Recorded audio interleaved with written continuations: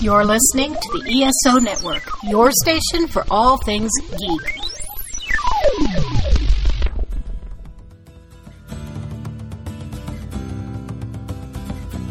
It's time for the ESO Dragon Con Report, a podcast dedicated to help newcomers and veterans prepare for the upcoming annual convention in downtown Atlanta. With interviews, advice, and news from the pros and fans alike.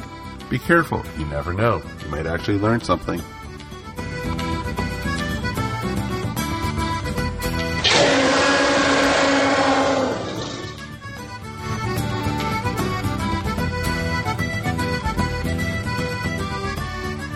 Howdy everyone, and welcome to the third episode of the ESO Dragon Con 2016 Con Report. A couple of weeks ago, we passed the 6-month mark, and now we're over halfway there to the big event. It's all downhill from here, folks. Bite your tongue, Michael Gordon. March is the hump month, so we got over the hump. I'm your host, Mike Gordon, and I'm pleased to introduce you to the rest of our station crew, starting, of course, with director Mike Faber. Hey everyone, and get ready, because Dragon Con is creeping closer and closer and closer. What a difference a month makes. I mean, it's already like there's so much, like especially for the guest announcements, which you're going to do a little later. There's like a ton of last 2 episodes. We haven't had really much guest news at all. Now we've got like a ton of them. Yeah, most of the guests were ESO people for the last 2 months. I know, right? Pretty sad, but no, it's pretty cool. Also, very pleased to have with us once again, Darren Noel. Howdy. What's up, Howdy, kids? Sir, how are you? I am just kosher. What's going on?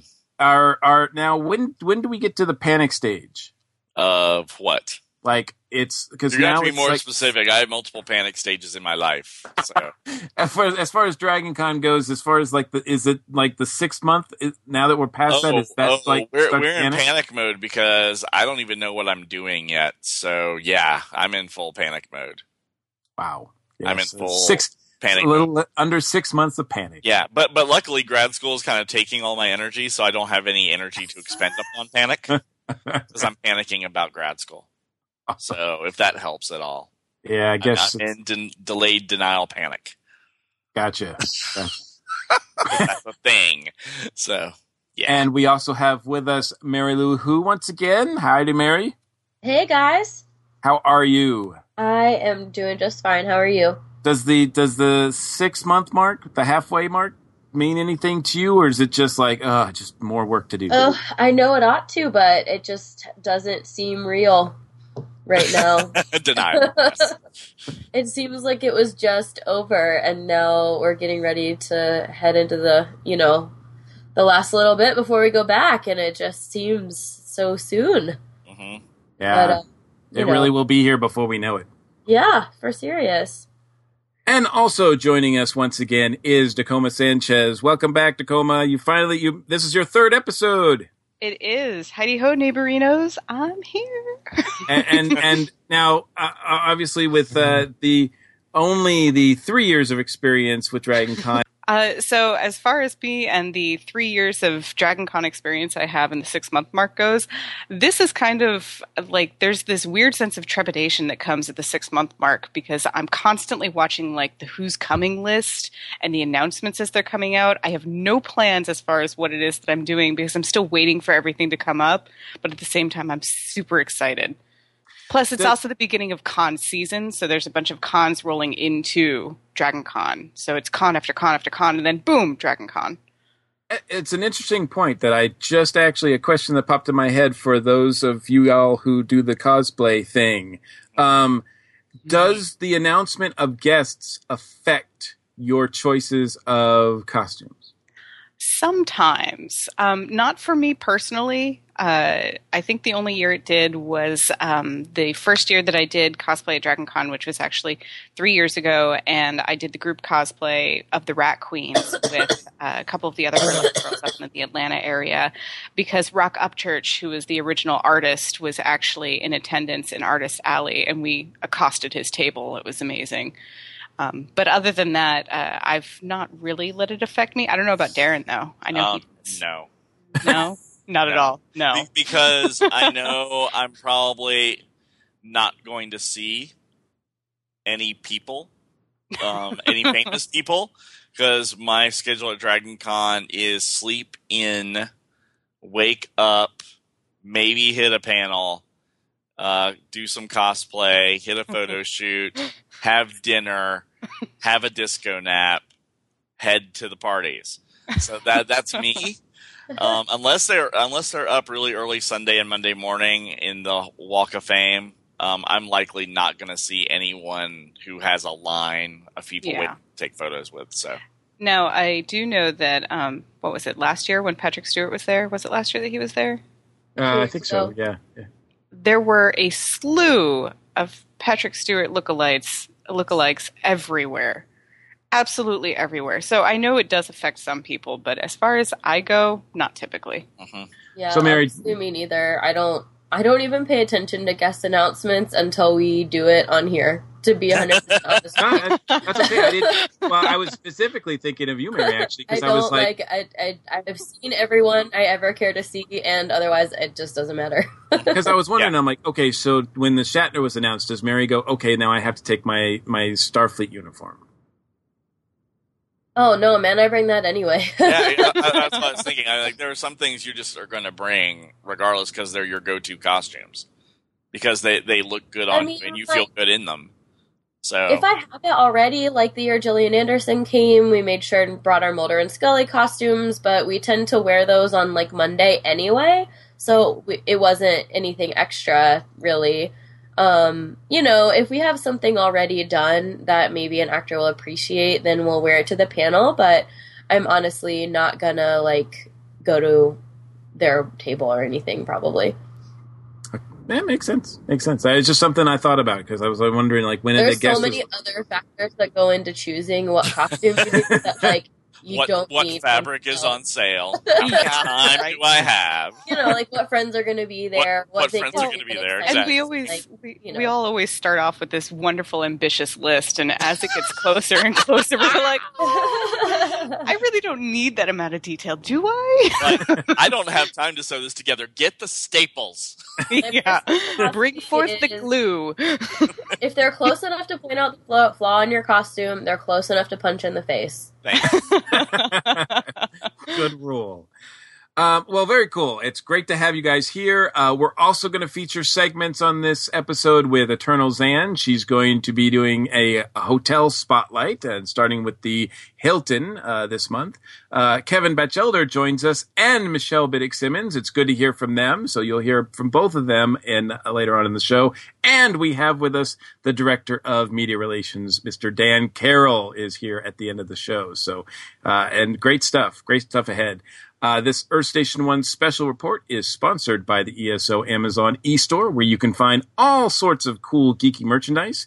If you're ordering some swag from Amazon, help us out by going through our ESO link. It doesn't cost you any more, and it helps us out a lot. And if you would like to leave feedback or comment on the show, please call our ESO feedback line at 404-963-9057. And feel free to email us at esopodcast@gmail.com. We're also on all the social media, so you can contact us there as well. So now let's get started with some news and notes. There's some big news, which we want to talk about just a little bit later. I think first off, I'm going to go through the dates real quick, the important dates that are coming up. Some things, media access application opened a few days ago. So if you are interested in applying for a media badge, do so now. That's one of those things where they need to vet you. So they need to take a look at your samples of your blog or your podcast or newspaper or whatever you're participating in as far as media goes. So get that stuff together and please apply for that. Also, April 1st is when performer applications close. So if you want to perform, there's music all over Dragon Con and great opportunities for musicians. If you want to perform, you will have to get that application in by the end of this month. So you only have about a week or so to do that. The membership rates are currently $110 for the weekend. That will last through May 13th, and they will go up to $120 after that date. So, also there was a volunteer meeting on March 20th. If you are interested in volunteering, please check out the website for more information on when and where you can do that. The next scheduled volunteer meeting is May 21st, so check that out. It's usually at the Sheraton. Although I think in the May one is actually at the Hilton. So, and anybody can go. Just anybody who's interested in volunteering for Dragon Con in any capacity can show up for this and find out exactly how they can be useful. So, do that, as well as there was also an event, a Dragon Con related event, the Dragon Con Superheroes, which is a community service project. They actually had an event last week. It was the cleanup day at Piedmont Park at the with the Georgia Conservancy. That was held, I think it was just last weekend that they did that. And we're going to hear all about that event, as well as some events to come when we talk to Dan, because he is a big supporter and he's really involved with the superhero program, which is great stuff. It's really how Dragon Con, one of the ways that they give back to the community. It's great stuff. So those are all the dates of note. And also, actually, there's one other date that I need to mention as well. We mentioned this on the last episode, but Dragon Con is still looking for people to share their pictures, their memories, essays, videos. If you have something, pictures, stories, presentations that you want to include or have Dragon Con look at, you can send it to DragonCon30th. That's DragonCon30th at gmail.com by April 22nd. And they're going to select, I guess, from the assortment of whatever they get for, I don't know exactly how it's going to be used. I'm guessing there's going to be some probably media event, multimedia event, social media event. But if they do select yours, you could win a membership or a host hotel reservation. So they said they are especially in need of items from 2012 and earlier. So if you've been a longtime Dragon Con member and have some memories, some photos, early photos, some recordings of maybe panels and such like that, just reach out to them and find out what they need. So I think Dragon Con actually dropped a pretty big bomb on us last week, when they announced that they were partnering with MomoCon, which is, I don't know if it's the second biggest. It's right up there, one of the top 3-5 conventions in Atlanta. I think AWA is right there as well. They announced a strategic partnership with MomoCon. The exact terms of relationship are still pretty general right now. They had a press release which you can read on the Dragon Con site, but basically it's like the two of the big guns in Atlanta are combining their efforts. Any thoughts of what you guys went through? Like, what did you guys think when you heard the news? I was actually really surprised because there had been rumors that MomoCon was trying to become the new Dragon Con. They were, trying to make their name here in Atlanta and overtake Dragon Con for its identity, because MomoCon started expanding more into comics and sci-fi and such. I thought that it was interesting that MomoCon has been getting bigger and bigger every year. I mean, by leaps and bounds. I mean, it went from a small little free event. Was it Georgia Tech? Yeah. Georgia Tech. To now they're at the World Congress Center. I mean, that's just like a huge thing. Last year when they had the billboards that said, I mean, in big letters, like Atlanta's answer to Comic-Con or San Diego or something like that, I thought, well, that's pretty bold. because the big con to compare to San Diego has always been Dragon Con. Mm-hmm. So I thought, that MomoCon was, kind of trying to reach out pretty big there. And you're right. We've talked to the organizers behind MomoCon. We did last year on ESO, Mike, and Jessica and Chris. And they are definitely interested in more of a comic book presence, getting more celebrities, et cetera, et cetera. So it is kind of interesting that they would do this. I don't know who it was who started the initial roll down of the two of them partnering together. I did AWA last year, I did DragonCon, and I did MomoCon. And last year was my first year at both AWA and MomoCon. And honestly, I did like MomoCon better than I liked AWA. And I am an anime fan, but I still liked it better. Granted, I spent most of my time in the vending room, but that was me personally. But it makes sense to me that they're partnering together simply because I think they may have realized that they're not going to be able to budge the Dragon Con fan base. I mean, it's been going on for 30 years, and they really have that hold on that. So I think the partnership is kind of their way of not necessarily conceding, but kind of going, okay, well, I get it. Let's see what we can do together. And I think it certainly makes a lot more sense than trying to throw down and compete with Dragon Con. There's no way. They wouldn't be able to. Everybody who has tried that has gone running away with their tails between their legs. I just think of Jack Black every time. Or their wizard hat between their legs. Gee, I don't know what you're talking about there, Mike. So many members of their staff overlap that it wouldn't make sense for them to try to compete. I think it's only going to be good for both groups. I mean, I don't think either convention had ill will toward the other one. No. I think this is only going to do good things. Well, until recently, I know that Dan Carroll, our good friend that we're going to talk to a little bit later, he was doing press media relations for both conventions. It became, because I think MomoCon is becoming bigger and bigger, I think he stepped down just because it was such a massive undertaking. But it is kind of interesting. You're right. There is a lot of people, that little crossover, the people who work both shows and are involved with both shows. That's the same with AWA as well. I mean, there's a lot of people who are on the board of directors for DragonCon, as far as I know, that are also on AWA as well. Huh, that's interesting. I did know that in the press release it said that I believe Chris and Jessica, who are founders of MomoCon, are now on the DragonCon board. So they will be able to affect DragonCon as well, which is kind of interesting. I know that there was some criticism about this announcement on some social media. Any critical things about this? Is there anything bad about this partnership, you guys?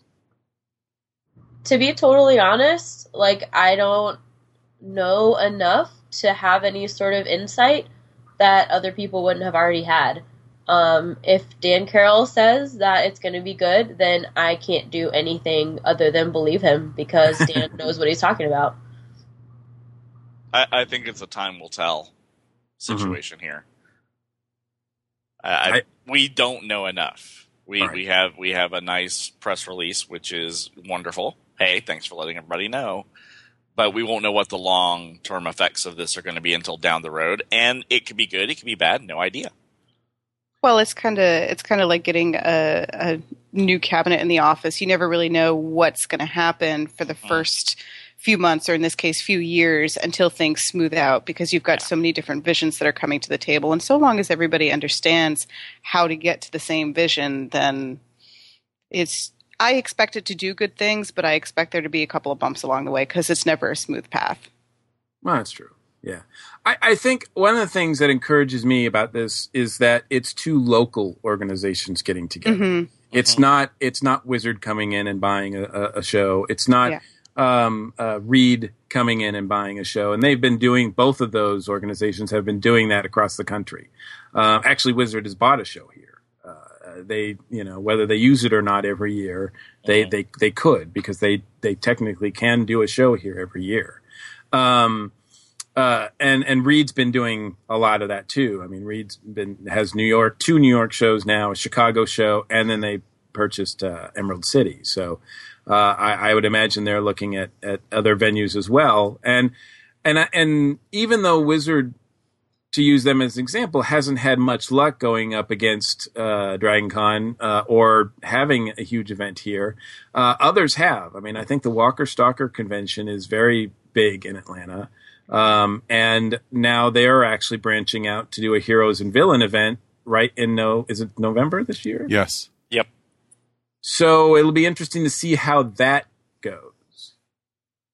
And obviously, I think as far as MomoCon goes and DragonCon, they feel like maybe they just want to protect their local shows and work together to do so and help make sure that they don't overlap in guests, that or have access to guests so that maybe the other conventions don't. I mean, there's a lot of that usually going on as well, because the last thing you want to do is have a big guest, but somebody that guest has been there just 6 months before, so that kind of burns your exclusivity of him or her.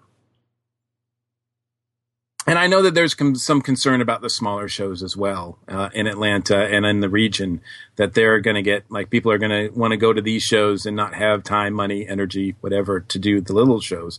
But I don't know. I think that there's always going to be room for the smaller shows, just because they're so intimate and they offer such they offer such a different experience. And they're more affordable. Yeah, there's that. True story. Price point is important. Nowadays especially. Our good friends at Timegate, I keep wondering what's going to happen there, because, MomoCon is not going to give up that weekend, Memorial Day weekend. And Timegate has been there for years as well. And I know they don't want to give it up. And as, until recently, it's not the same crowd. There's the Doctor Who fans, which are not really, MomoCon doesn't really offer them much yet. But if that changed, then obviously that would be something entirely for that show to take a look at and try to deal with. I don't know. I think it's pretty big event. It's pretty interesting. And I guess we'll just wait and see what happens. But it was definitely like out of the blue. Oh yeah. Do you guys think that possibly that DragonCon eventually could absorb MomoCon? I have heard people speculating that this is DragonCon's first sort of way in to do that. Like their first sort of opening bell, that eventually MomoCon will be owned by DragonCon. I could see that. But at the same time, MomoCon has, like you said, grown leaps and bounds over the few years that it's been around. I mean, granted, in the spectrum of how long DragonCon's been around versus how long MomoCon's been around, MomoCon is a baby. But I see the two of them being able to work well together, but I don't know that they'll necessarily merge into, even with the partnership, this one entity of two cons. I think they'll probably still stay their separate conventions and have their primary fan bases. There probably will be a little bit of overlap, but I don't know that it'll be a full-on conglomerate mess. Yeah, I think they're just really right now talking about sharing resources and behind the scenes kind of all the behind the scenes workings as volunteers, that sort of base, just because I would imagine as MomoCon's grown, maybe it's grown, too fast, too big, too fast, where they're like, we're kind of, I don't want to say in over our heads, but obviously, if you've got the people that have been doing this at DragonCon for 30 years, it's pretty wise to use them as a resource. Yeah. So I definitely think it's going to be interesting. And I know that, there's been a lot of speculation that DragonCon does want to, is interested in syndicating and branching out and having little DragonCon conventions all over the country. I think we're a long way away from that, though. I've never really heard from anybody officially that, or from anybody unofficially who's part of DragonCon that's something that they're interested in. Well, that would be a huge challenge, considering that all of their volunteers tend to be locals. So I don't even know how they would even begin to sally forth into these other markets that are already kind of getting saturated with cons now, because geek has become so popular. That would be a huge logistical challenge. Do you house your main people in another hotel for however many times? Do you fly them around? Who's paying for that? I mean, that just brings up a lot of logistical challenges for them. Well, I was very surprised to learn that Walker Stalker does that. They have volunteers that they fly all over the country at their events. Mm-hmm. So because they don't like to, or they've known, or they've found out that it's not wise strategy to depend on locals for volunteers. That if they have they have the same volunteers who work, like, whether it's in Boston, Atlanta, Germany, London, Florida, like wherever, it's the same people because they know what they're doing. And they don't really pay them except for just it's a free trip to wherever. So I know people who've done that, and it's pretty. They're pretty jazzed by it. They love it because they just get to go all over the country, and in some cases to Europe and such. And they get a free trip out of it. Well, I wish them the best of luck with it. I think if I was volunteering, and I haven't volunteered at a con in ages, I would be hard pressed to pick up every month to go to a con somewhere, knowing I had to foot a hotel bill and food. I'm very selective about my cons. I tend to go places that are local or are on the cheap, not too far away. I could see doing one con away to a place I wanted to go to once in a while, but certainly not on a regular basis to be like an active kind of for hire volunteer, which is a weird status to have. So, well, to be fair, it's mostly students and elderly people. Yeah, I have a coworker who actually volunteers and has every year of Walker Stalker Con, and she's worked her way up into the ranks. And we're 2 hours south of Atlanta, but she goes up there and she has to pay for all of her room and everything. So I imagine it's primarily the people who have the means to do it. Oh yeah. And probably the people who are in more of the logistics or head chair, whatever, people who are organizing separate sections, because it's kind of easy for you to get at least a handful of local volunteers to delegate jobs to. And the people who are delegating those jobs, I imagine, would be the ones that they would be taking around versus just everyone willy-nilly. True. So, but she loves it. So more power to and it's interesting. It's like I said, it's one of those things that doesn't really affect Dragon Con. So, but it's one of those things that I just found out was a thing. Like I didn't even know that was, something that people did until I was talking to someone who does that for Walker Stalker Con. And if you think about it, I mean, it makes sense when you do lots of little conventions like that and you carry it with you everywhere. If you've got somebody who works, who knows what they're doing, why would you try to reinvent the wheel someplace else with somebody you don't know? Yes. True. Absolutely. Yeah. Like from a convention standpoint, it's worth probably paying, for people to travel and all that, just because, or at least give it some sort of stipend, just because you've got reliable people and you don't have to depend on, whoever you may get out of the local pool. Agreed. So, I mean, it's a smart move. I just don't, from the person standpoint, it would have to be a very special type of person to do that, I think. Yeah. One who would have the means and the ability to we've fly and all that jazz, We've all run into those few people at conventions where that's all they do is they live for conventions. They go from con to con. And I'm like, I don't know what you do for a living, but I need to do this. Exactly. I'm like, how do you do this? I have a 9 to 5. What are you doing? Right? Who did you marry and did they die and left you all this money? How did that happen? Anyway. Yeah. Digressing. Absolutely. And yes, to get back on track a little bit with some more Dragon Con related news, Darren, Georgia House Bill 757 will not go away. It's not going to go away. It has passed the House. It has passed the Senate. It is on Governor Deal's desk waiting to be signed or waiting to be not signed and allowed to go into law anyway.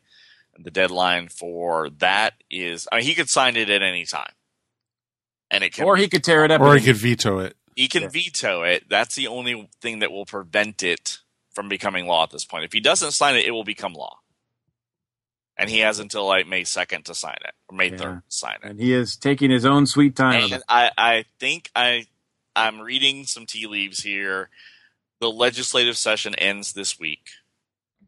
I think he's waiting for the legislature to go home so he cannot have the hustle and bustle of all this on him right there with all the representatives there in front of him all day long, pressuring him to do one thing or the other so he can really decide. Now, obviously, There was a New York Times article today about us, and whenever we make the New York Times, that's not a good sign.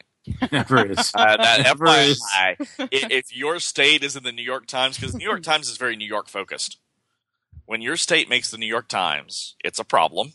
I have found whenever Georgia makes the national news, I'm usually embarrassed. You're I'm embarrassed. from Florida, so I'm used to being in the news. Well, you got salt. Well, okay. You got bath salts and God knows what else. So obviously big companies like Delta and Coke have come out against this, but they're not going to leave Georgia. And other states have something like this. There is a revised bill that is the combined bill now that is online. I'll have a link for that if you want to post it. Of course. The interesting thing about it now is it has gotten rid of the person aspect of it. So not anyone can say, no, I'm not going to help you. Like if you go into a Burger King and you happen to announce that you are this category of person, they have to serve you because this only covers faith-based organizations that are listed as a 501c3 org, which means you are tax exempt for religious purposes. So even Hobby Lobby, who was in the news last year about Birth control pills, thank you, has to help you because they're a for-profit company. Okay, but this does protect certain aspects of religion that are still, if the state donates or gives money to a charity that is a faith-based charity that, let's say, does training so that you can get vocational assistance, so you can find a job, they could turn away an unwed mother because of her quote-unquote lifestyle.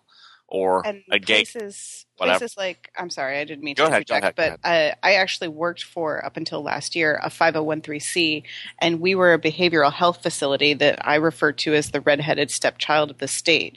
The state gave us money to do services for behavioral and addictive services, but that means that if this passes, that they would be able to, since I'm no longer there, they would be able to have a little checkbox on their form, their application, asking what somebody's lifestyle or religious preference is, which is already there, but they would be able to, instead of just using it for their own knowledge base, they would be able to actually deny people services. Yep, with state dollars. Yeah. Which is always good when you're giving away your tax money to someone who is, or when you're looking for, therapy or, that's what trying you to want get out of drugs. No, we're not going to help you here. That's the thing you want to look at. There's again, I was raised conservative Christian. I know half the internet just fell over right there. I think my heart just stopped right there. The other half is about to fall over. I have a minor in philosophy concentrating in religious systems. I can tell you that Jesus hung out with prostitutes and lepers. He hung out with people who were not the righteous. That was his thing. Go back in the Bible and read the red letter stuff. It's highlighted for your convenience. That other stuff was written by men later who, obviously we could talk about theology all day long, and I'm not going to get into that. But the core of this message is you're supposed to help people different from you. Mm-hmm. It doesn't matter who it is who needs assistance. If you followed that dogma, you are to help them, period. End of discussion. Move on. So this bill basically says the main parts of if you are a religious official, you can't be made to perform a gay marriage. Well, we knew that already. That's protected by the First Amendment of the Constitution of the United States. Done. The second thing it does is it protects you from being forced to attend a gay marriage. Why would this even be a thing? I don't know who's holding guns and forcing people to go to gay marriages. I've not seen that happen, but okay, sure, why not? It's a thing. People think that's what's going on. Fine, have your fantasy. This bill also trumps every local LGBT rights initiative. This is now the law of the state. State law trumps local law, as was admitted by Mr. Kirk, who had a news conference today when he was asked about all this stuff. And he basically quoted some stuff from Focus on the Family, which has been called a hate group by the Southern Poverty Law Center for publishing, basically propaganda about gay people, which isn't true. So, we're back to this whole thing where you can say that gay people are X, Y, and Z, but that doesn't mean it is, but you're not in a court of law. So you can say whatever you want to. But usually, and this came up in the Prop 8 trial out in California, that once these lies are put on the witness stand, they fall away because they mean absolutely nothing. Because there is no data to support any of the theories that, gay marriage is bad and awful for society, whatever they want to put up with. So this is just another way of telling gay people that they're not welcome in the state and they're hated and they're icky and nasty and bad. And that's what your state legislators have been up to. Mm-hmm. And it's so encouraging because, obviously, with the huge bustling film community that's here coming out against it, a lot of businesses coming out against it. DragonCon has come out against it. And then recently the NFL the Super Bowl has said, you know what, if you want to bid that new stadium you want a Super Bowl there? Well, not so fast. When is the last time you've seen like jocks and geeks agree on something? That's like cats and dogs. Living together, mass hysteria. I went back through some stuff, and back in 2004 when Georgia got its anti-gay marriage constitutional amendment, the vote was 76.2 in favor of banning gays to get married in the state. We get it. Speaking as an LGBT member, we understand that people don't like us. They have an animus towards us. We understand that. We get it. The fact that they're so insecure about this, and the fact that they have to keep bringing it up, and the fact that the Supreme Court is actually making them deal with us as people now because of the gay marriage ruling last June, is actually really amusing to see the hate bubble to the surface. It's amusing and it's dangerous. Because the way the laws are written, it doesn't promote Christianity. It's very vague. It's about any religion. Yeah. And it's about, if your religion disagrees with any other religion, well, then obviously. And of course, this is favoring Christianity because it's the majority religion in the state. So, I think it's a matter of time before these types of bills are called unconstitutional, but it would have to get up there. Yeah. In the meantime, we will be dealing with this kind of crap, and bakers and florists and caterers, if you can find them any that aren't gay, will have to actually make cakes and flower arrangements and cook for gay weddings because they're not protected by this law because they are a for-profit organization. That's true. So they didn't get what they wanted out of this. And that's just opening the gates for a whole different kind of segregation all over again. Yep. We're back to the Woolworth lunch counter thing again. Yeah. Which we've decided that separate is never equal. Never. Now, and it's also my understanding of law, and I could be wrong on this, but it's my understanding of law that if there's a state law for it, then locals can also make their own laws. And yes, the state law does trump the local law unless the local law is more strict than the state law. And that's the problem with this. The last bit of this says all laws and parts of laws in conflict with this act are repealed. Wow. Which means you're done. The conversation, this is the law. So yeah, and hopefully this is the conversation about this that we have. The last one that we have will be next month, and it'll be good news. So hopefully, we'll see. Anyway, thank you so much, sir, and we'll definitely be keeping an eye on this as it continues, as well as the guest list, which is, like I said, huge. It's grown by leaps and bounds over the past 3 weeks. So without further ado, Mike and Darren, just go ahead. It's not huge. It's moderate. Exactly. Compared to some we did last year. Come on. Seriously, it's not like... No. Compared to the last 2 months, it is. Okay. I mean, you said that you had 7 pages, Mike. No, originally 7 pages. And like we're doing, folks, we are not going to do the whole... every single person who's coming to DragonCon. That's why DragonCon has right on their front page a guest list. This is just a smattering of guests So we're going to get started, and Darren, If you will. I'm going to let you go first. I will go first. Here we go.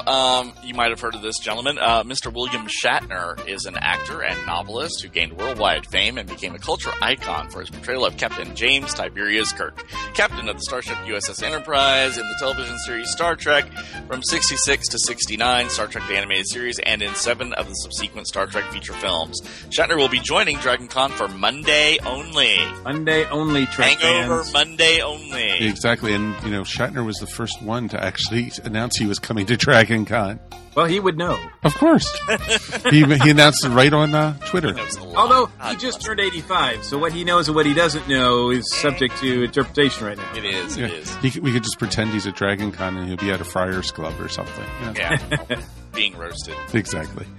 We also have Monica Ryle is currently listed as the most prolific anime voice actor in the U.S. She has lent her voice to over 350 anime as well as a slew of video game titles. Richard Horvitz will recognize him as the voice of many iconic characters, including Invader Zim, Billy from The Grim Adventures of Billy and Mandy, Daggett from The Angry Beavers, and Alpha 5 from the original Mighty Morphin Power Rangers. Roger Bumpus is known for voicing Squidward on SpongeBob SquarePants and Professor Membrane on Invader Zim. Lori Allen has starred as Diane Simmons on Family Guy, Pearl the Whale on SpongeBob SquarePants, and Sue Richards, the Invisible Woman, on Marvel Comics' The Fantastic Four, among many other fantastic animated roles. I saw what they did there. That's pretty funny. Andy Rutten is the creator of the breakout all-ages series of graphic novels Owlie, starring the little owl who's always searching for new friends. Relying on a mixture of symbols and expressions to tell his silent stories, Rutten's heartwarming style has made him a favorite of both fans and critics alike.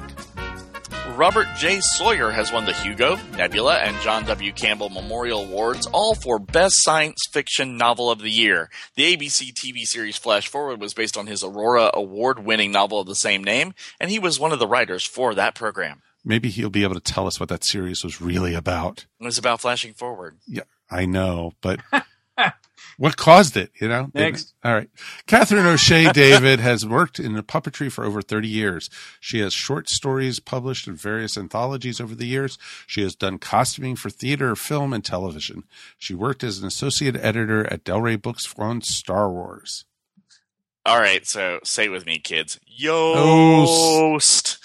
David Yost is an American actor most notably known for his role as Billy, the Blue Ranger, on the international television series The Mighty Morphin Power Rangers. Since leaving the series, Yost has turned his attention to behind-the-scenes work in the entertainment industry. Austin St. John starred as Jason Lee Scott, Red Ranger, in one of the most iconic groundbreaking live-action children's series of all time, The Mighty Morphin Power Rangers. I'm getting Sean a theme Reed here. said, yay! Mika McKinnon as Stargate's rocket surgeon, TV and movie science consultant, field geophysicist, and disaster research is impressively and possibly disturbingly enthusiastic about all things science. Sam J. Jones is best known throughout the world as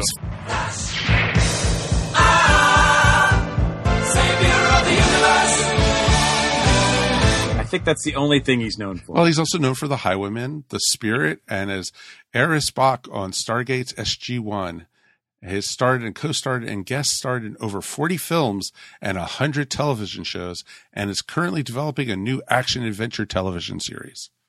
Peter David is a prolific author whose career and continued popularity spans nearly 2 decades. He has worked in every conceivable media, television, film, book, fiction, nonfiction, and audio, short stories, comic books, and acquired followings in all of them. If you ever see a panel with Peter David, you will be Go, entertained. you want to be there. Yes. It's hilarious.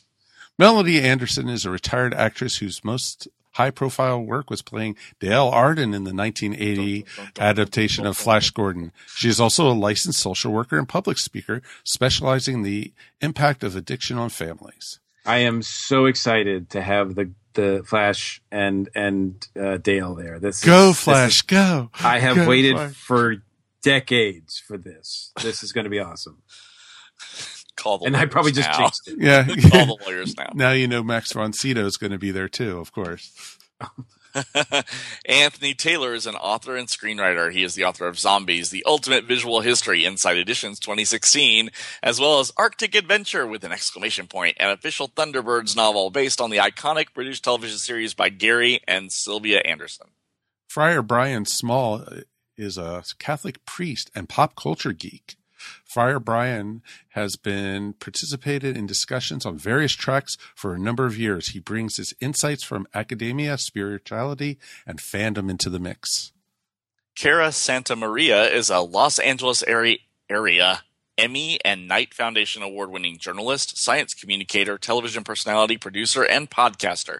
Current credits include Talk Nerdy and the Skeptic's Guide to the Universe podcasts, Techno, SoCal Connected, Fab Lab, Real Future, and America's Greatest Makers. All right, Mike, sit down. Alex Kingston is coming to Dragon Con. How exciting! Spoilers! She is known for her roles as Dr. Elizabeth Corday on the NBC medical drama ER, and of course, River Song in the BB science fiction series Doctor Who. Alex will be appearing Sunday and Monday only.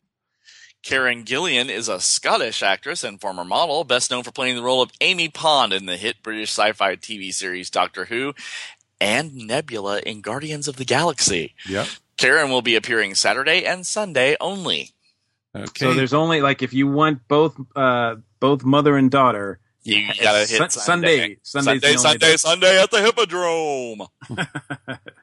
Okay, Jamie Marchi is the voice of Ellie from Borderlands 2, the Witchblade from Witchblade, Freya from Smite, Reyes from High School DxD, and Panty from Panty and Stockings with Garter Belt.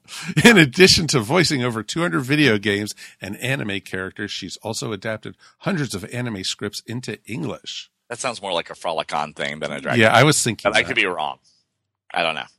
Will Friedle is an actor known for playing Eric Matthews in Boy Meets World and voicing characters such as Ron Stoppable in Kim Stoppable and Batman in Batman Beyond.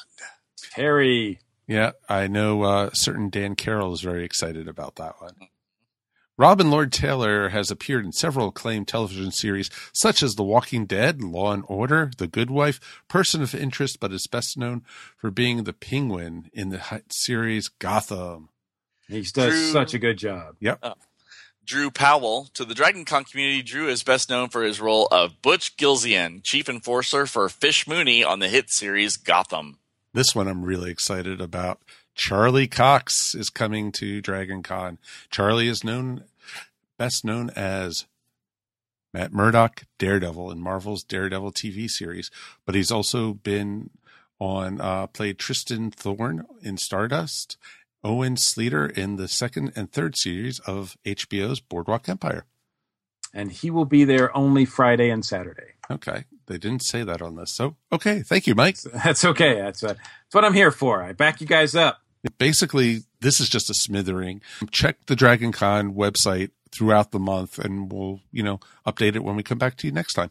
And definitely check the Facebook page because they make the announcements there first. And also, once they do, we usually share it on the ESO group. So stay tuned for all of those to hear the latest and greatest guest announcements. Thank you, guys.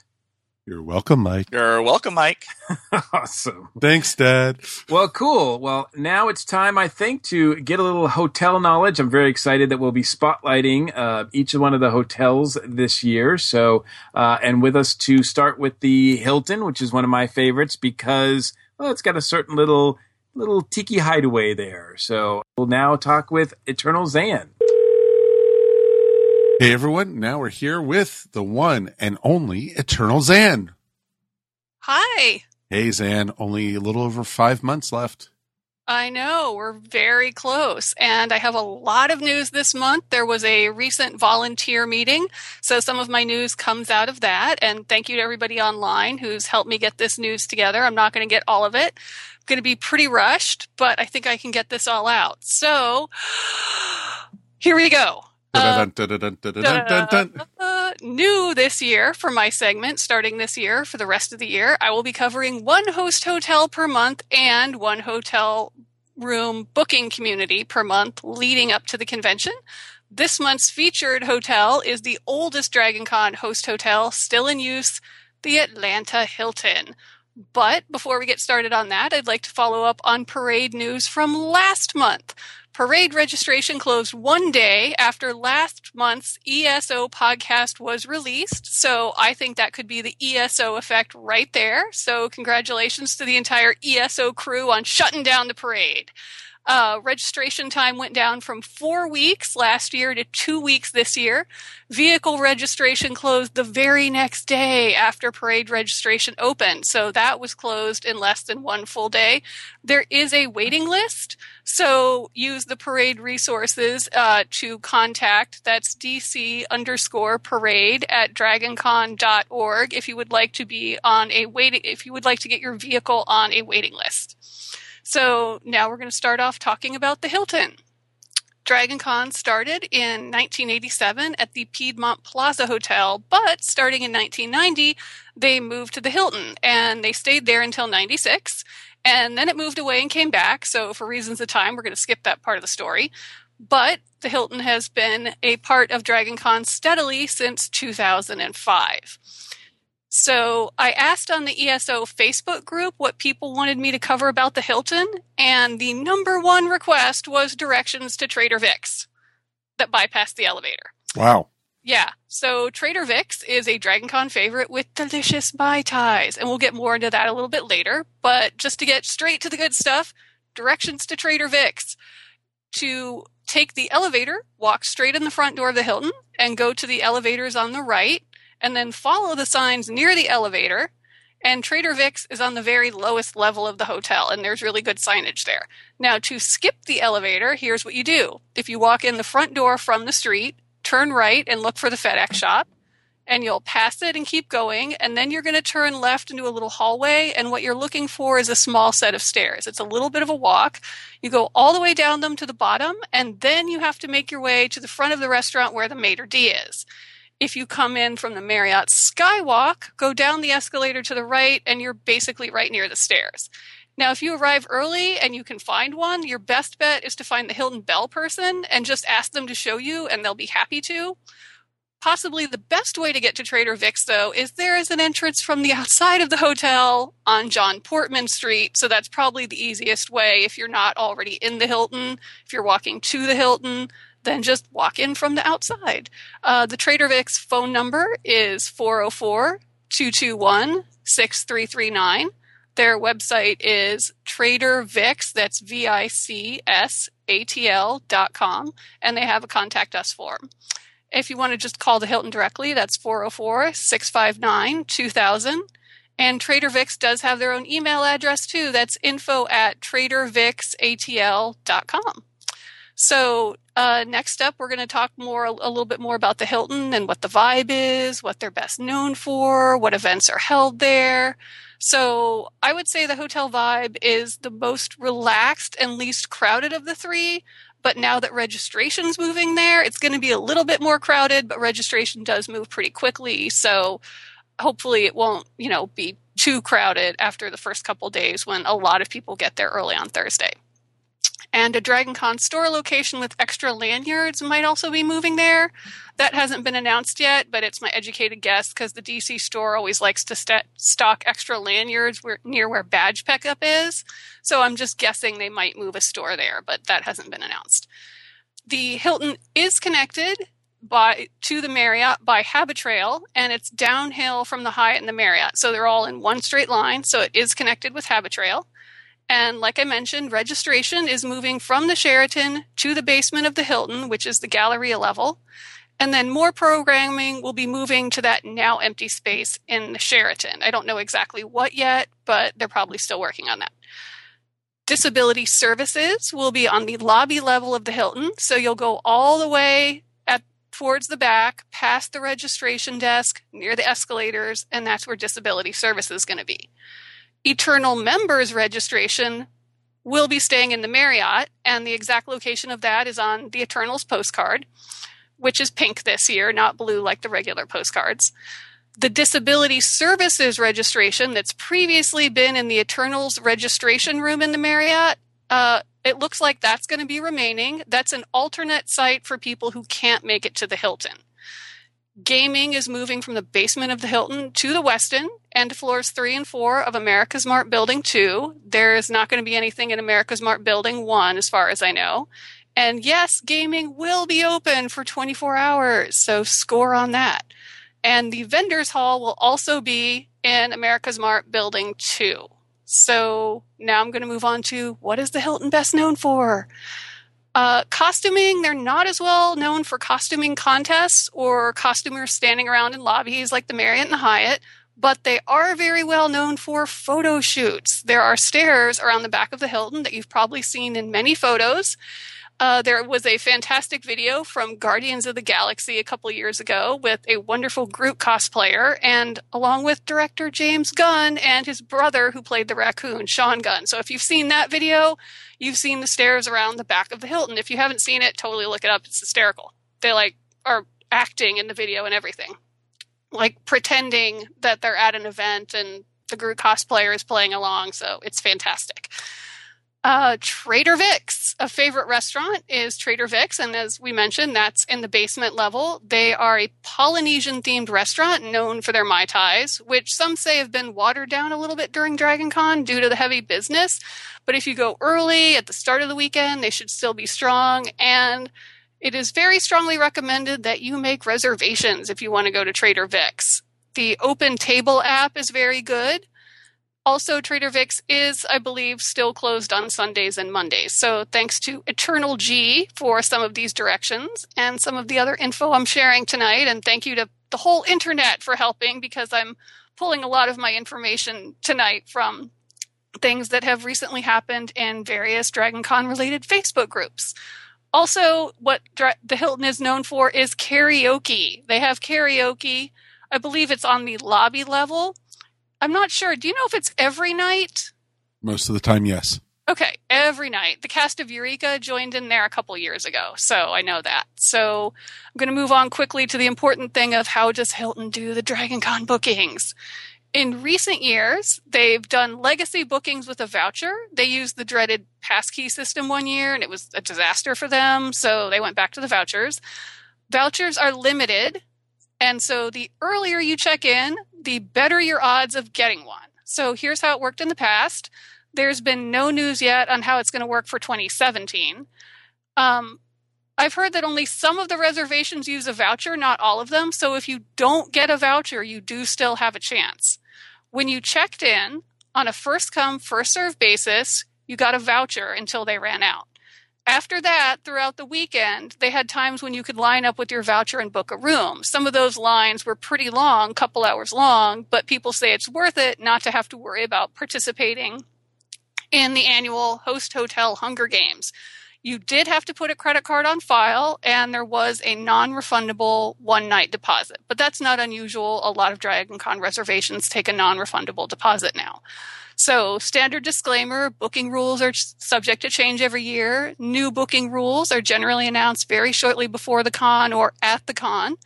It's quite common for all the host hotels to be sold out before they've had time to update the official Dragon Con website. So the best way to learn about the rules for a specific hotel is to repeatedly ask the staff at the convention. They might not know right away when you check in, so definitely keep asking. Deep breath. Okay, I can do this. Keep going. Keep going. You're on track. I can keep going. Okay. The second part of my segment each month will be about a community designed to help you get a hotel room or roommate. So this month I'm going to talk about the Dragon Con Rooms community. I was thinking it was best to start with them because they're the most active group with a master list. And so the longer you're on the master list, the better chance you'll be chosen. They also have a list of all the other communities in their pin post, along with a brief explanation of what they do, because each community specializes in something different. This is a good jumping off point if you want to learn more now. If you don't want to use Facebook, you can also Google this, Dragon Con Wiki Hotels, and you'll see a list of all the other communities on the page that Google takes you to. So the Dragon Con Rooms group URL is facebook.com/group/Dragon Con Rooms group. That's all one word with no asterisk, and you can find that link on the ESO website for the Dragon Con report, so I will send that on the show links. So, full disclosure, I'm one of the admins of the Dragon Con Rooms group, and I'm very active in there. So I have a lot of personal experience with this specific group. So what does this group do and not do? If you can't go to Dragon Con and you want to get your non-refundable deposit back, the hotel isn't going to give it to you because, of course, that's what non-refundable means. So this is a great community to be in for that. This Facebook group helps people find rooms and roommates by letting everyone add themselves to one single list in the pinned post. So the advantage of this is that all the posts can stay all year and not get buried. There's the most activity right before the con as people sadly realize they can't go this year for whatever reason because understandably people like to hold on to their rooms. Everyone who joins should take the time to read the very comprehensive pinned post. It has tons of helpful, detailed advice from people like me who have years of experience. And here are my best tips for getting the most from the group. I've noticed that a lot of people just join and post without reading the pinned post, but those people are definitely at a disadvantage over those who do read all the rules and tons of advice for all different circumstances in the pinned post. So to wrap up, here are the best tips. Do set your notifications to all notifications for that group because on very rare occasions, someone drops in and offers to give a room to the first person to respond. This is not encouraged. We'd prefer that people contact those on the main list first to reward them for their patience all year and for following the rules. But we're there to help people and we're not going to delete those posts. So please don't make off-topic posts. It's not a social group. We're just there to help people get rooms. And please be patient and follow the advice in the pinned post about how to protect yourself with any financial transaction. Never give your credit card or any financial info other than maybe your PayPal address to anyone but the hotel. Another con goer should never need any part of your credit card number for anything. And so my final disclaimer, all information I gave today is subject to change because the con is still many months away. And if you have any corrections or additional info on any of the topics I did my best to cover as much as possible, please leave a comment on the feedback line, which is 404-963-9057, or email esopodcast@gmail.com. Or if you'd like to add to the discussion of the Hilton, there is a nice lively discussion going on in the ESO Podcast Facebook group. And I can breathe. How was that? You did awesome. Wow. You came in under time. Any questions? One quick question about the Hilton is, are they still going to have the blood drive there this year? I have not. You do a great job of asking me the one question I don't know. You've stumped me again, sir. Maniacal laugh on your part. I have not read anything either way on that. So I don't know. Okay. That's cool. We'll find out and we'll let you know next month. Is there anything else I can not answer for you, sir? No, good news about where gaming is going. And also, because I've heard different rumors and now that you've set it straight, that's very nice to know. Yeah. And I heard a lot of people asking if gaming, they were concerned that by moving to the Americas Mart, that meant the hours would be cut back. But I've heard from reliable sources that it's going to be it will still be 24 hours a day. So, hopefully everything I've said today will stay correct. But if it doesn't, we can update that in future podcasts. But yeah, that one seems pretty legit. Exactly. Hot and cold running Red Bull for everybody. Yep, exactly. So awesome. Cool. Well, thank you, Zan. And we will talk to you again next month. Wonderful. Thank you very much. And now we're here with the founder of the Newbies Group, Kevin Batchelder. Welcome, sir. Oh, well, thank you. Great to be back with you guys and first time in 2016. Yes, I know. And, this is now feeling like we're really starting to get the ball rolling. We have you finally back on the show, and we also have Drop by Dragon Con with Michelle. Yes. So yes. We are getting the crew back together, as we like to say. It's always great to see that. So how was Dragon Con for you last year? Oh, it was, again, I keep surprising myself, and I don't know why it's a surprise anymore, because every year just outdoes the year before with more fun and more surprises. I really, people keep asking me that. I've thought maybe after 4 or 5 years, but man, I'm going 11 or 12 strong, and it's just better every year. That's awesome. And so you want to tell people a little bit about the newbies group? Yeah, for those folks who aren't aware, if you on your browser go to dragonconnewbies.org, that'll take you to a blog post listing many resources for the new folks, including our newbies group, which is by far the most popular resource on Facebook. A group I started, goodness now, I think we're going back 5 years, maybe 4 or 5 years. A couple of friends who were going to go for the first time had a couple questions.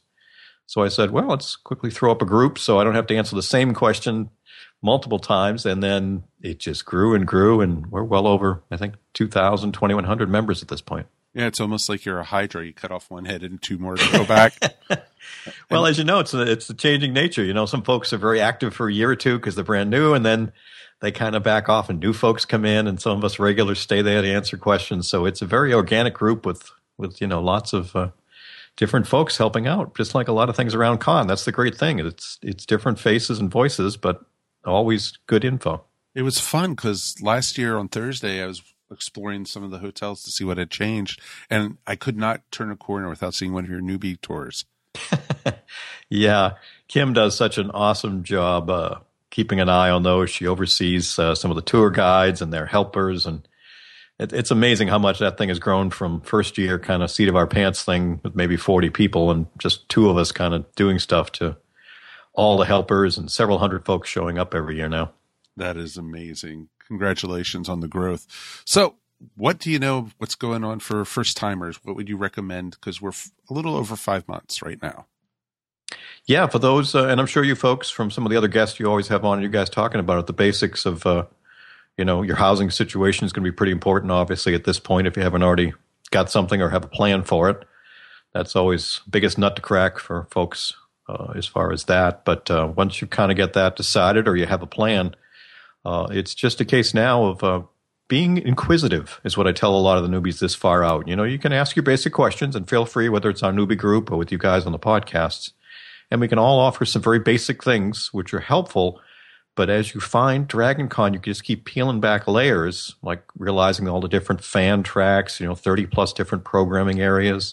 Which ones might you be interested in? Maybe you want to start following those different tracks on their Facebook pages or groups, or on Twitter, start getting an idea of the programming in case you might want to get involved or see where you might be spending your time. It's a lot easier to start thinking about that now than a couple of days before con, and you look down at the time block and see 30 different options to choose from.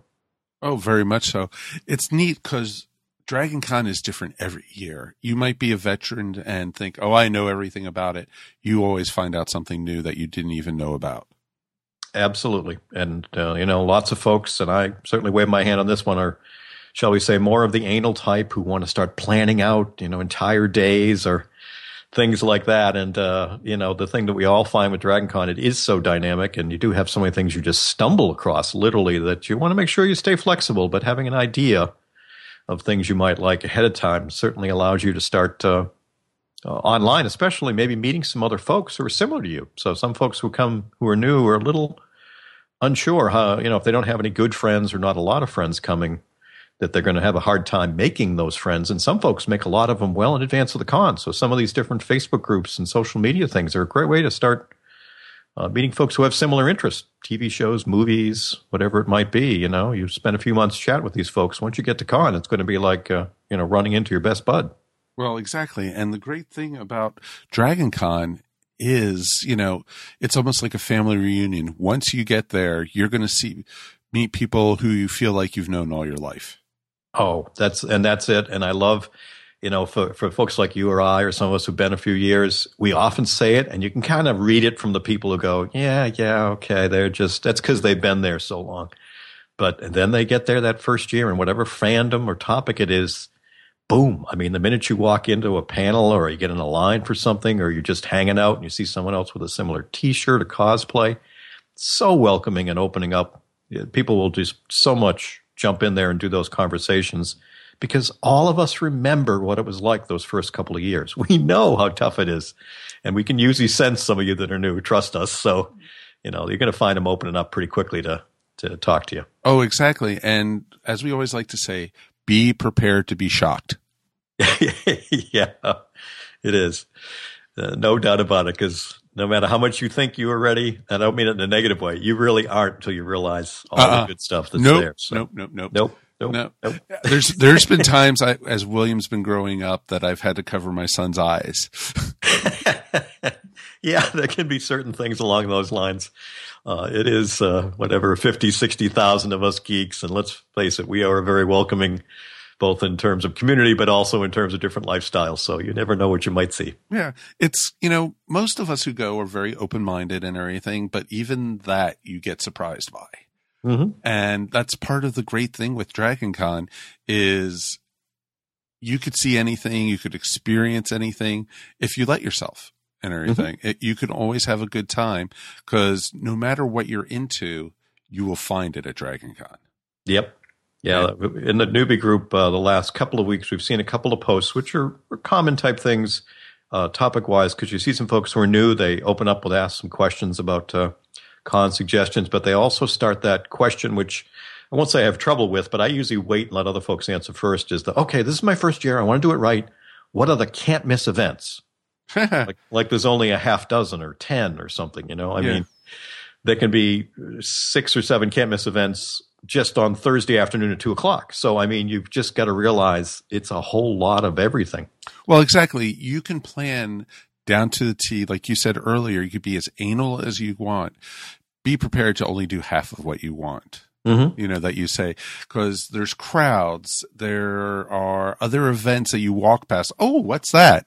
Mm-hmm. Or, there's drum circles, there's performers, there's musicians, there's concerts, there's wrestling, there's robots, There's yes. It's everything, There's the reality of the 5 hotels and the miles and miles that you'll walk. So, on Friday afternoon, you might be willing to hop between 2 hotels to get to something you want. By Sunday afternoon, it might come down to, okay, what's the closest thing to me? Because I just don't want to make another trek. Exactly. No, that's actually very true. Because, we always tell people the best thing you could buy for Dragon Con is a good pair of walking shoes. Absolutely. Critical. Exactly. Shoes, the socks, test them out ahead of time, break them in. Yeah. And like I said, and we're not kidding when we say miles. I'm sure someone like Zan or many of the other regulars will tell you, folks who use their Fitbits, if you're anything like us where we do different panels and go to different hotels, you'll easily be walking, 10 to 25 miles during con. Oh, I think on Saturday I had 16,000 steps. Yeah, there you go. So, and then there was the extra 2.5 miles I added on Sunday night because Darren had given me some of his apple pie. Mm-hmm. And I don't remember what I did from like midnight till 7 a.m., 8 a.m. when I found myself back in my hotel room and I looked down and looked at my Fitbit and I already had 5,000 steps. It was like, damn. That's it. So, and let's face it, most of us are not in the greatest shape. So prepping for con, that is definitely one thing to be doing in the coming months. Don't have to do any high-end running, but just start doing a lot of walking every day. Get your body used to it. I think you'll find you'll have much more spring in your step once you get to con. No, that's a great way to put it, actually, Kevin. It's, start walking and getting ready because your legs will be sore. Your legs will be like basically spaghetti. And you're going to go, how do these people do it? And, it just takes a lot of, I hate to say it, dedication.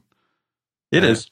And, it's Dragon Con is a lot different than something like San Diego Comic-Con or, New York Comic-Con because this con, doesn't close at night. Nope. And that's one thing people have to be prepared for with especially newbies. Dragon Con during the day and Dragon Con during the night are 2 different beasts. Oh, absolutely. And the great thing is, as we always say too, is you get to program your con. So if you want to do the party side of it, you want to do celebrity events, Q&As, or you prefer the fan interactions or just the visuals of hanging out and watching cosplay, you get to program it. You get to pick which parts, a little bit of everything, a lot of one thing. Change it up by the day, change it up by the hour. Like you said, you're going to see different things and different events once we get past dark as opposed to during the day. But you got to find a lot of it, sample a little bit of it, and decide what's going to fit in you. So that's the thing, again, it's location shocks a lot of folks because they're like, well, I've done, like you said, maybe it's a San Diego or a WonderCon or any of these other places, which are fine, but that's usually one convention center. You got a couple of floors you might have to deal with. This is not. You got 5 hotels, multiple floors, walking outdoors between these places or using indoor shortcuts. You're going to find that it's a little bit like an adventure in that sense. So be willing to, find out what suits you and how you want to deal with that. Some folks don't deal with it well and they get thrown off. So that's what we want to make sure you realize is there is a little bit of the tour aspect, which is why we do our tours on Thursday, to kind of give you at least a rough idea what you're getting yourself into. Oh, exactly. And, it's interesting that you said that, though, with, planning out and everything. And, we always say there's 5 hotels. Now there's also an America's Mart. And the America's Mart is a big part this year, even more than you're right. So it's really 6 official locations. Exactly. Yeah. So, and America's Mart's not connected to any of the hotels except for it does have a skybridge to the west end, but it was not open last year. Yeah. Don't count on that from what I've heard. Yeah. But I mean, it is just I would say a few steps, but what's that? Exactly. Half a block between the Westin and there, and not too far from the other hotels. But as you said, it is physically 6 places when you look at the map that you potentially could be going to, depending upon which programming track and event, which of the ballrooms it's in. Some of those hotels, for those who aren't aware, are connected, nice indoor walkways. You can stay air conditioned, but not all of them are. This is Atlanta. It is late August. It's going to be very muggy. You might have afternoon showers especially, so you got a little bit of that to deal with too. Oh, it's awesome because you go across one of the sky bridges, and this was like 2 years ago that I witnessed this. The streets are always packed going, especially between the Sheraton and the Hilton and the Marriott and everything. And then there was a clap of thunder. They look like cockroaches running. They scattered. Boom! Exactly. It's like, I don't think I've ever seen cosplayers move that fast. Yeah, you got to, and yeah, that's one thing so I do tell some folks who don't tend to think of it, depending on the part of the country, if you can find a nice compact umbrella to get in your backpack or whatever, that could be a lifesaver. When one of those quick storm comes and you can't get through the mass of people, you don't want to get soaking wet. That Dragon Con's actually been very lucky with rain and such. I don't think the parade has ever gotten rained out. No, they've had, and knock on wood right here for those folks who are parade folks, because, yeah, they've had amazingly good weather on the Saturday morning stretch. And even during the total course of con, we've had very few, quote, bad weather days or rain throughout the entire day. It's been pretty brief just here and there, but because it is a quick storm, and let's face it, these hotels have got a lot of AC cranked up. It's not a lot of fun going from wet to go inside to a cold room with AC. It doesn't do good for the body. No. And that's actually another thing you might want to talk about is like echinacea and, keeping your health up. Because Concred is a beast. Yeah, and so everybody's got the different approaches here, folks. I'm not going to claim to be a doctor or medical person, but you do have a lot of folks who do very much agree with the idea of using some of those supplements, be it vitamins or the airbornes or the other stuff like that ahead of time. Because, again, 60,000 people, close quarters, there's going to be folks who've got a cold or whatever, and you're going to be touching a lot of doorknobs and shaking hands, maybe hugging some folks. So anything you can do for your body, hand sanitizer will become your best friend. I go through a ton of that stuff, and I tell everyone when I meet them, don't take it personal. I'm not a germaphobe, except at con. Because yes, I will, because it is something to keep in mind. It's just the nature of that many people in a fairly close quarters, shall we say, to keep in mind. So yeah, trying to get your proper rest, and we'd all love to do events 24 hours a day, but you got to break for your meals and so forth to get the body right. Exactly. Another thing we might want to touch on just real quick, is, a lot of people bring supplies with them and stuff, but one thing that's over the last few years with Dragon Con, which we've gotten very lucky, is the CVS at Peachtree Center. Oh, that's one of those folks don't want to recommend it because they're like, I found it and I don't think anyone else knows. Exactly. Naturally, these are hotels in a downtown area. So if you go in any of the gift shops in the hotels, you're going to pay that type price for a water bottle or a snack or whatever. But there is the nice food court interconnected with a few of the hotels. And yeah, the CVS came in just a couple of years ago, and they have been very good with their pricing. They don't gouge. They've done really good on supplies for their waters and other items. And that's become a favorite stop of mine. Like I said, if I want to, make sure to have some extra snacks with me, or water bottles, or if you need your aspirin or whatever it might be, your favorite hangover cure, it's been good to have that place. They've done a really good job. Or as Darren likes to say, if you meet a new friend and you need a little help. It is a pharmacy, yes. You can get that kind of stuff there. And it is open 24 hours a day during the con. Yeah, that's great. And one of the problems with Dragon Con, you might go with money, but you're eventually going to run out.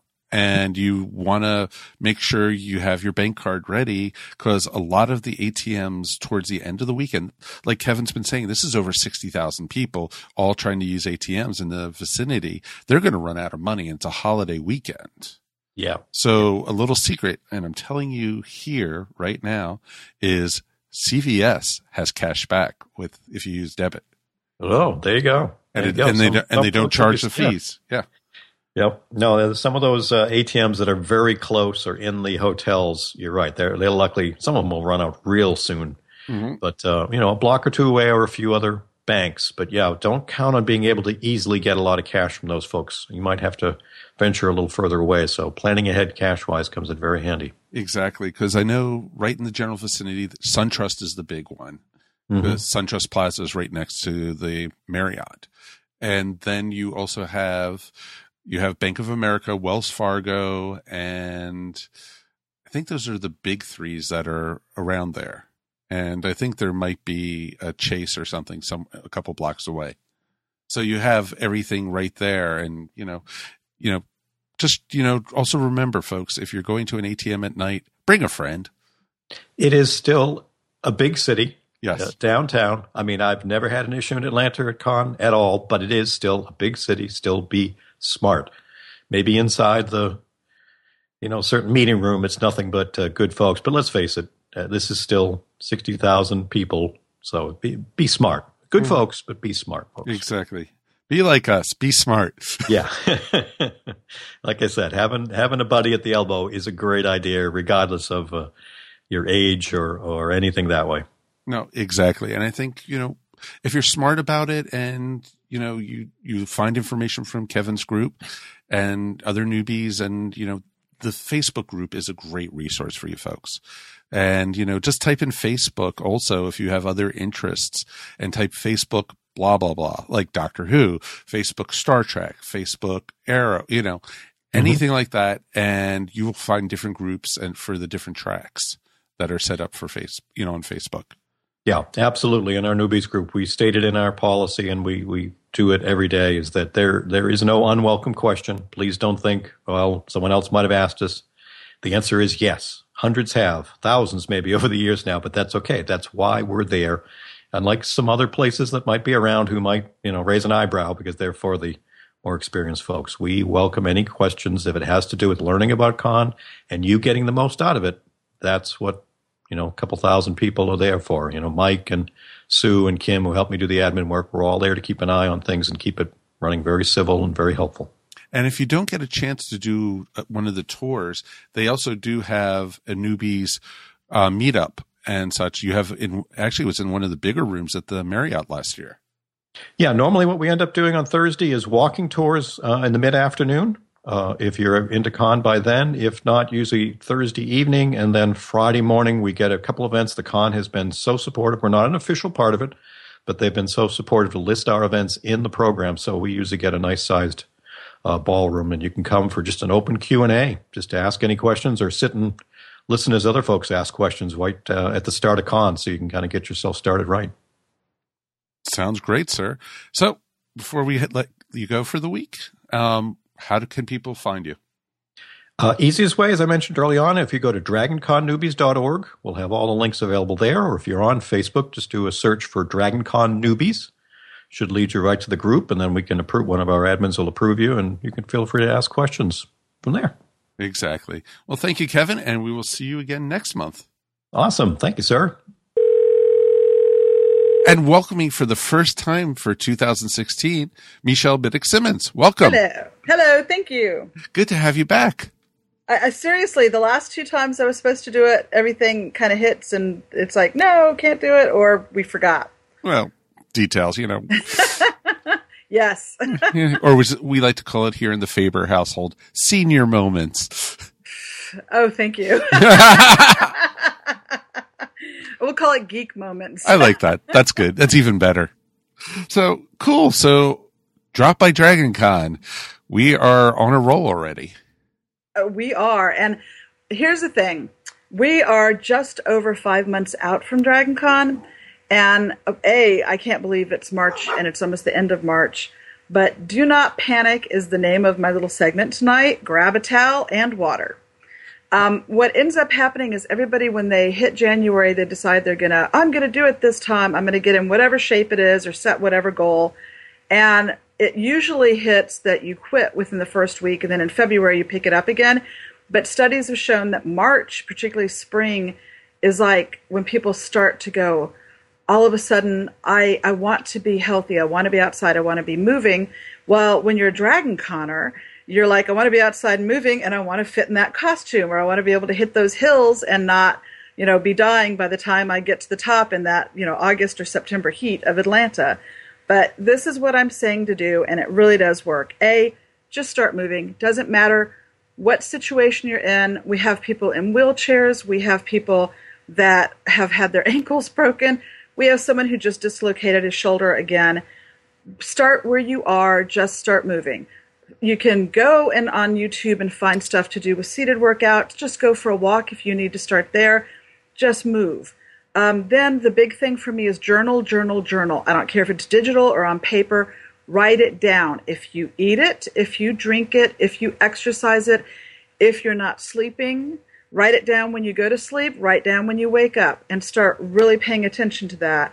If something is not working, i.e., if at first you don't succeed, look at that journal, because it will tell you where you're falling down, because a lot of us will not realize we're drinking, like a rum and Coke. Don't do rum and Diet Coke, please. Do rum and Coke, because that rum deserves it. But, if you're going to have alcohol, balance it out with something. Cut your calories someplace else. Never drop your calories too low. You're not going to lose weight if it's weight you're trying to lose. If you're working on muscle, by God, hit that protein and get in your calories as well. Keep tweaking things, because what works for one person, or it might be the fad diet, may not work for you. And in particular, it really won't work for you. Everybody's different. Try new stuff. Don't be afraid to get out there and try new stuff. If you've always wanted to do something, go take, the kickboxing, take the Israeli martial arts, I can't think of the name of it right now, but it's Krav Maga, is that it? I think it's something like that. But even try doing water aerobics, something You easy. know what? We have people that are doing that right now because they broke their ankles, and their ankles had to have surgery. Best thing for you, because that resistance in the water, super easy, but also your muscles love it. And it keeps your joints really happy too. Things that are fun, go get a kite, take your kids out, go fly a kite. It sounds silly, but it's fun. And you're running, and you have to get it up in the air, and it's something that they'll want to do again. Anytime you're around someplace, as long as your knees will allow it, do the squats. Keep your. I know that really sounds Paul. I wasn't even going to go there. I was trying to keep it. Every time I say that, Paul starts cracking up. Keep your knees from going over your toes, because improper form will damage you.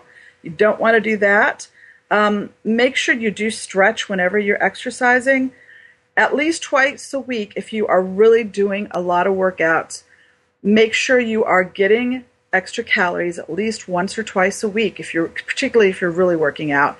Why? Because if you go too low and you're working out so much, your body's not going to do what you need it to do.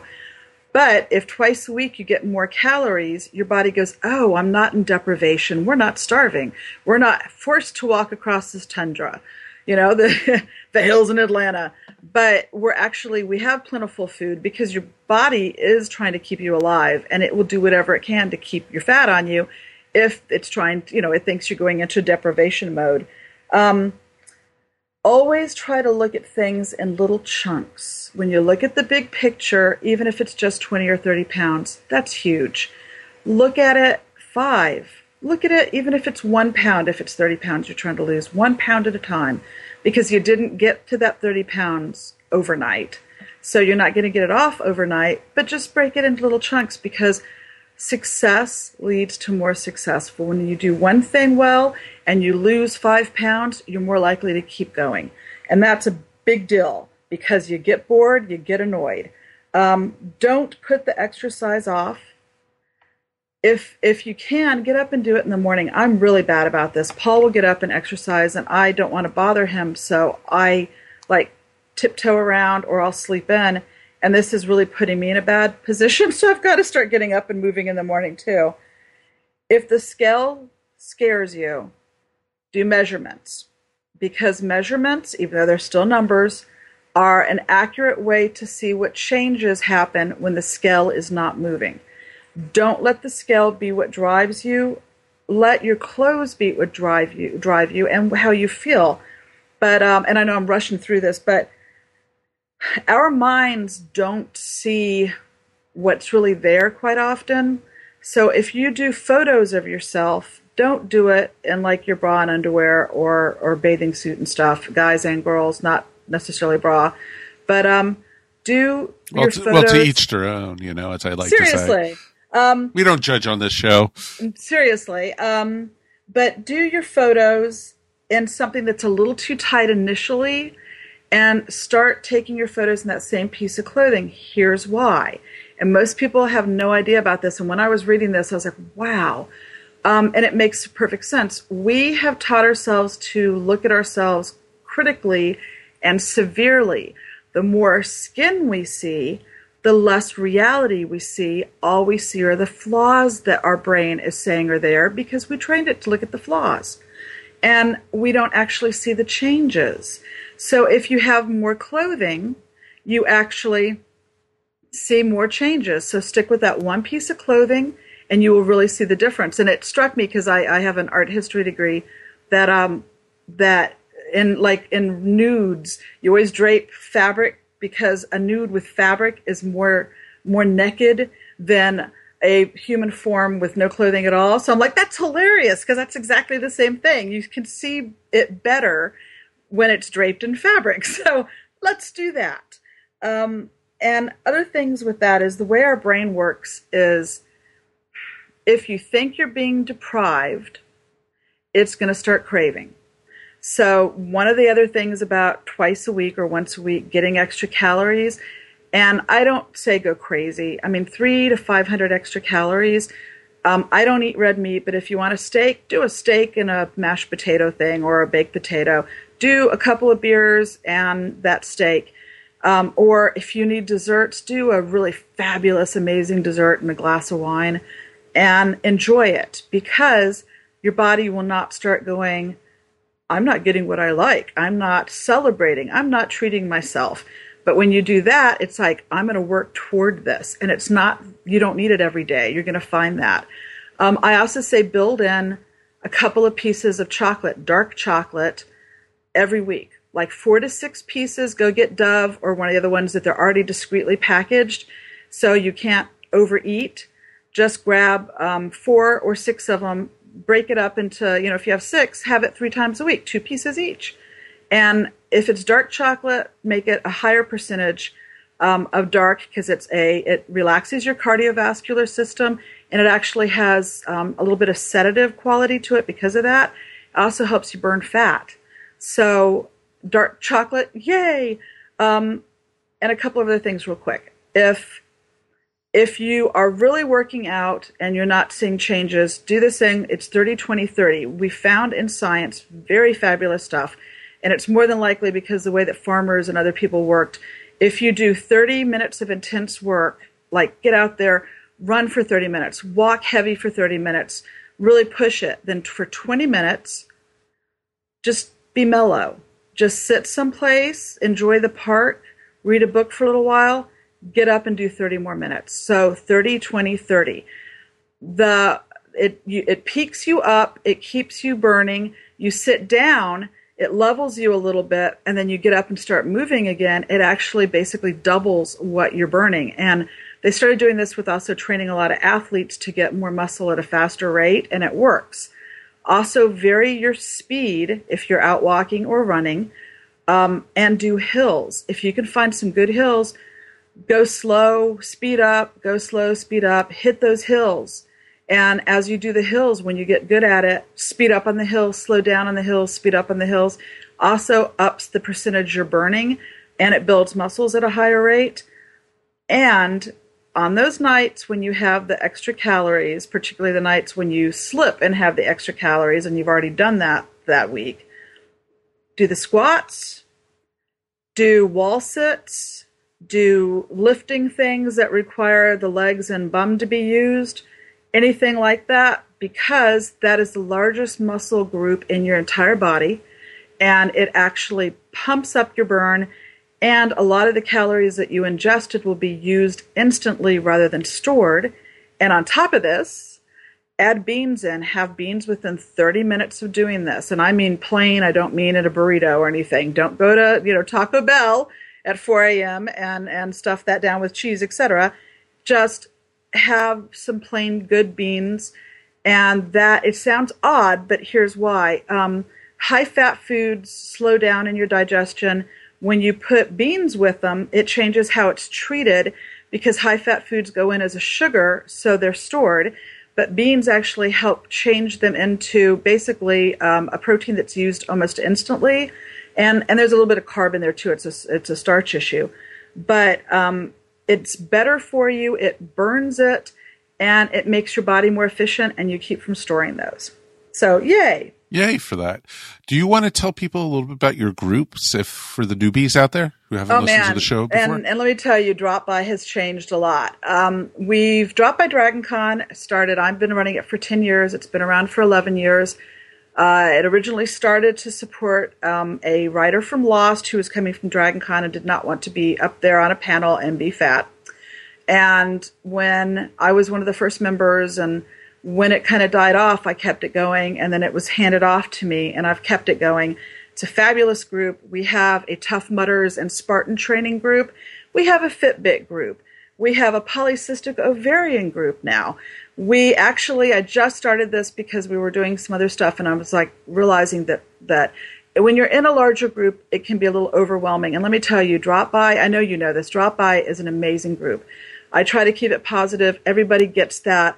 And we're so supportive and just such an amazing group of people. I really love these people.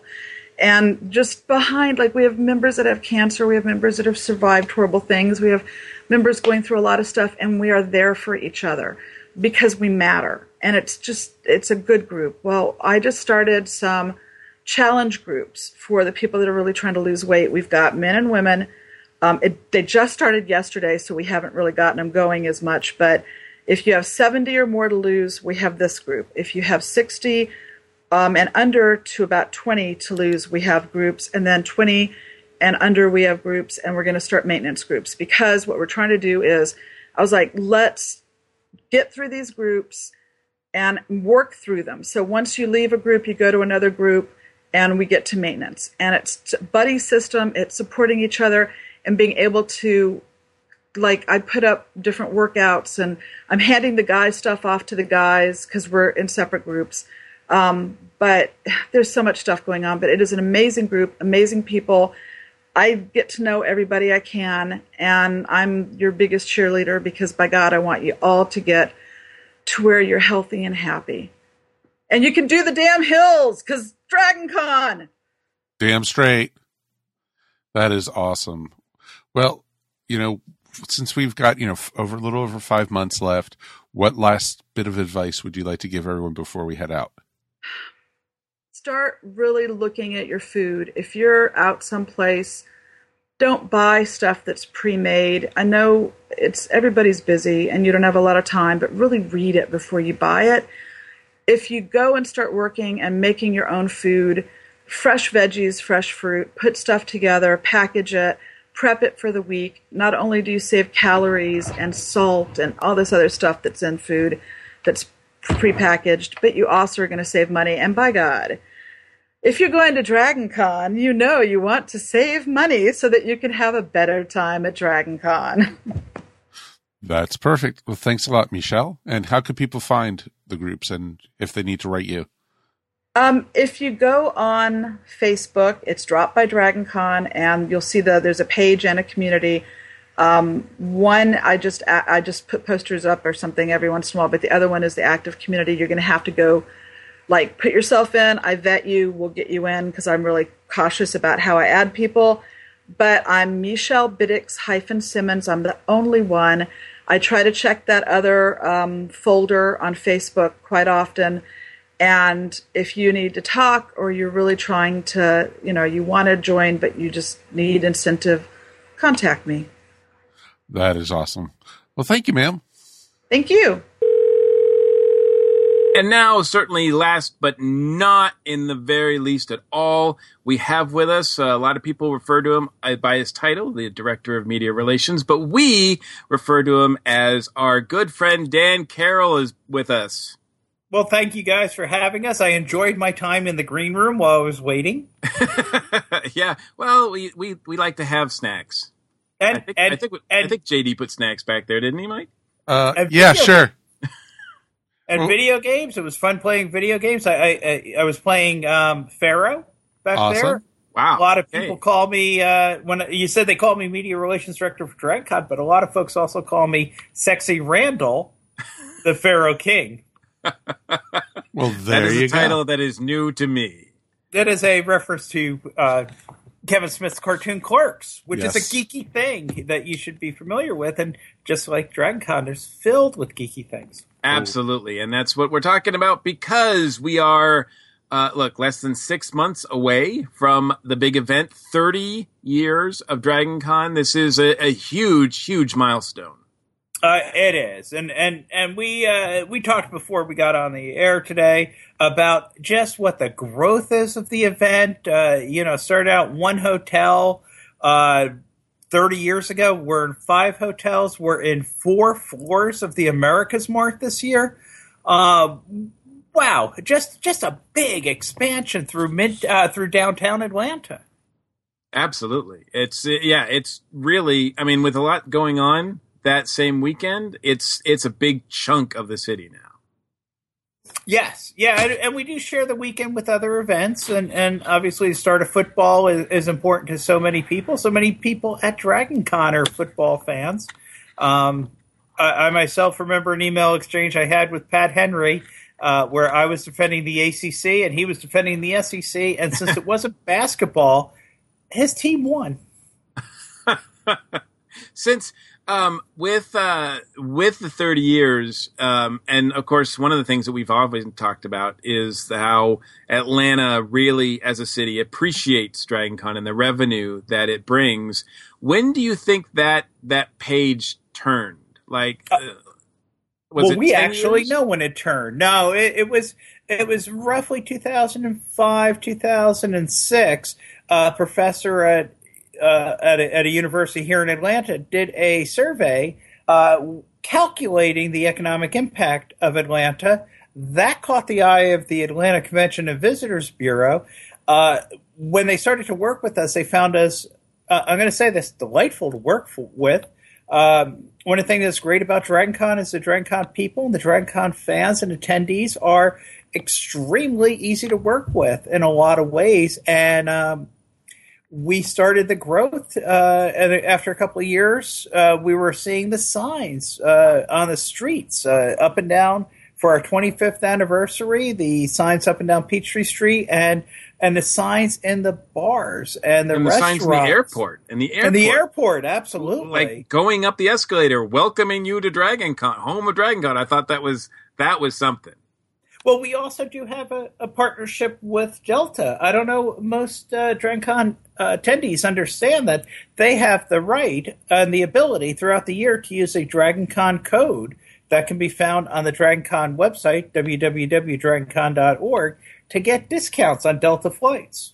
And Delta is our provider. I did not know that. I don't think I've ever known that. Wow. Well, I got another one for you. And this is why I'm here, to talk about those things about DragonCon. Absolutely. Enterprise also has those rates.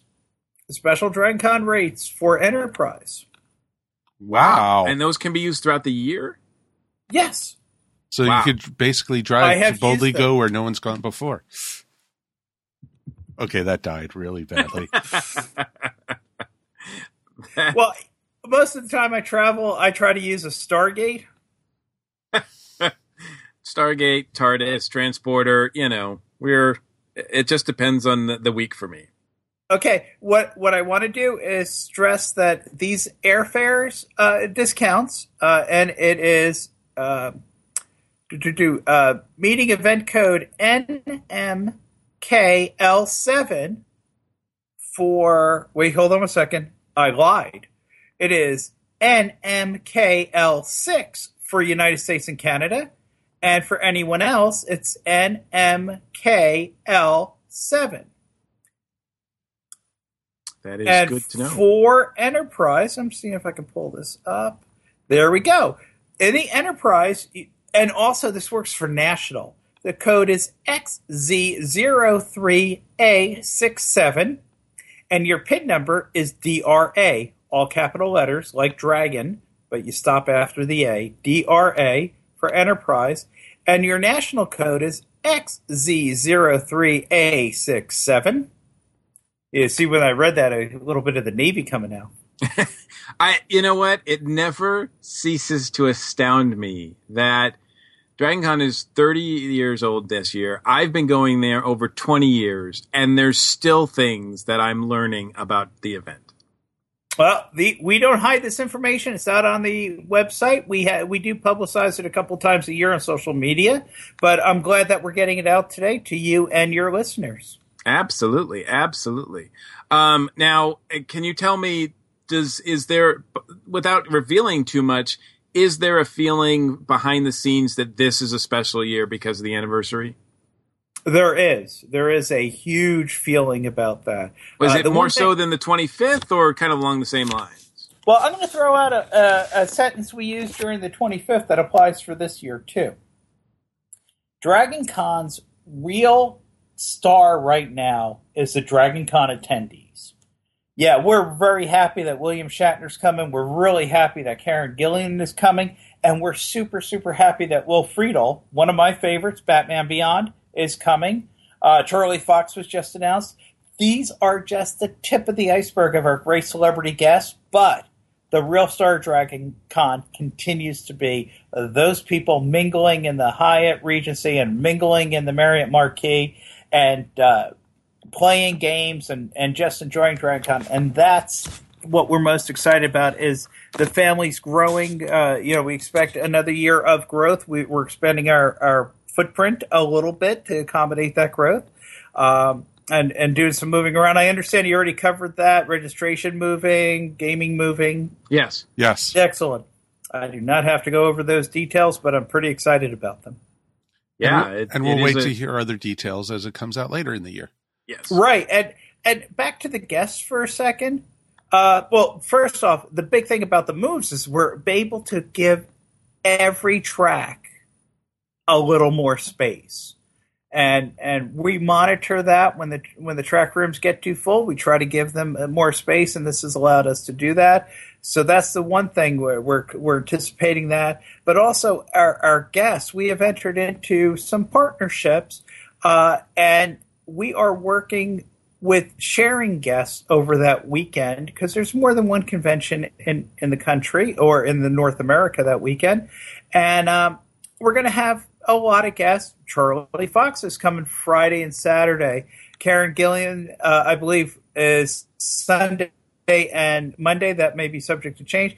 And we have Shatner for one day. But we're still very happy to have all these guests, and more will be announced as the year progresses. That's awesome. Yeah, I mean, one day of Shatner is still a day of Shatner. Yes, it is. Oh, yeah. He has enough personality in him that he could take up 3 days just with his one-day appearance.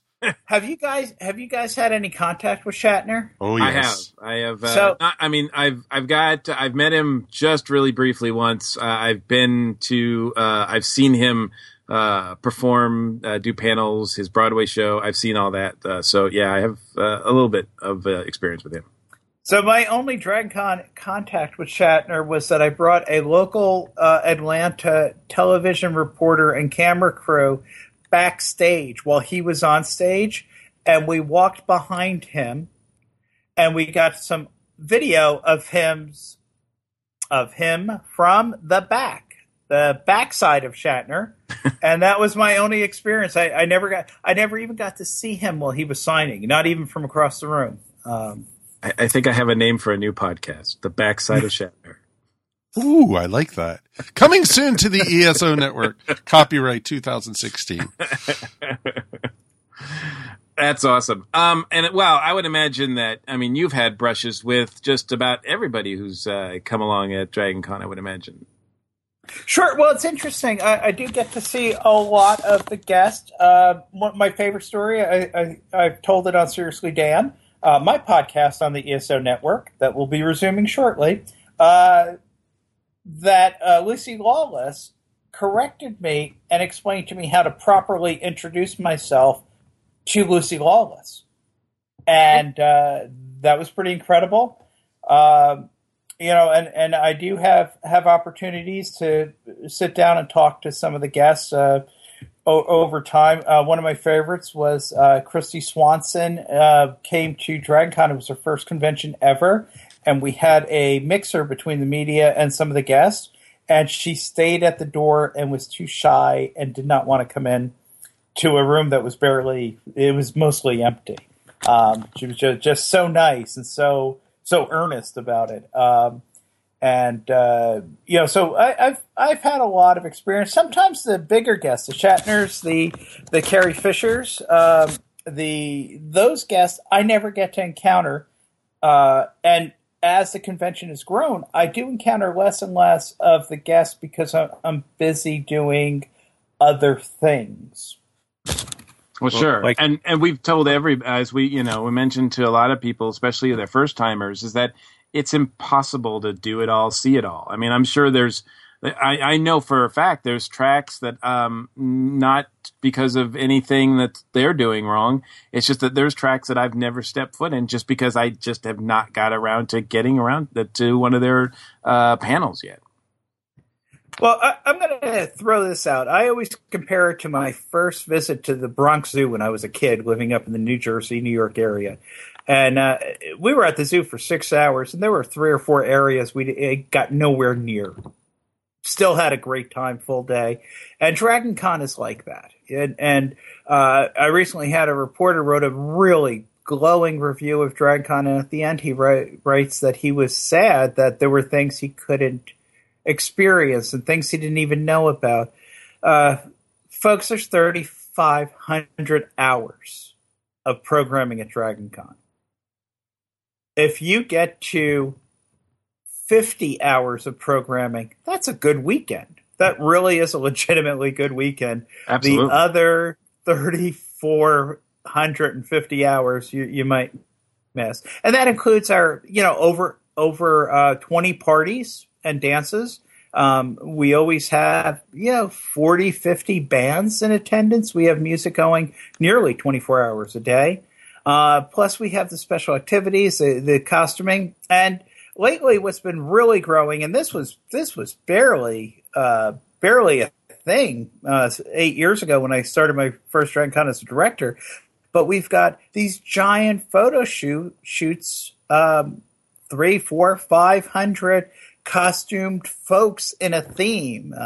You'll have 3:00. You'll have the Marvel set up. You'll have Disney at 6, and the next day you'll have DC, or it can go any type of fandom has a photo shoot now. But the largest ones are the comic books, the Star Wars, Star Trek, and and this year, if I get permission, I may actually wear a costume at Dragon Con.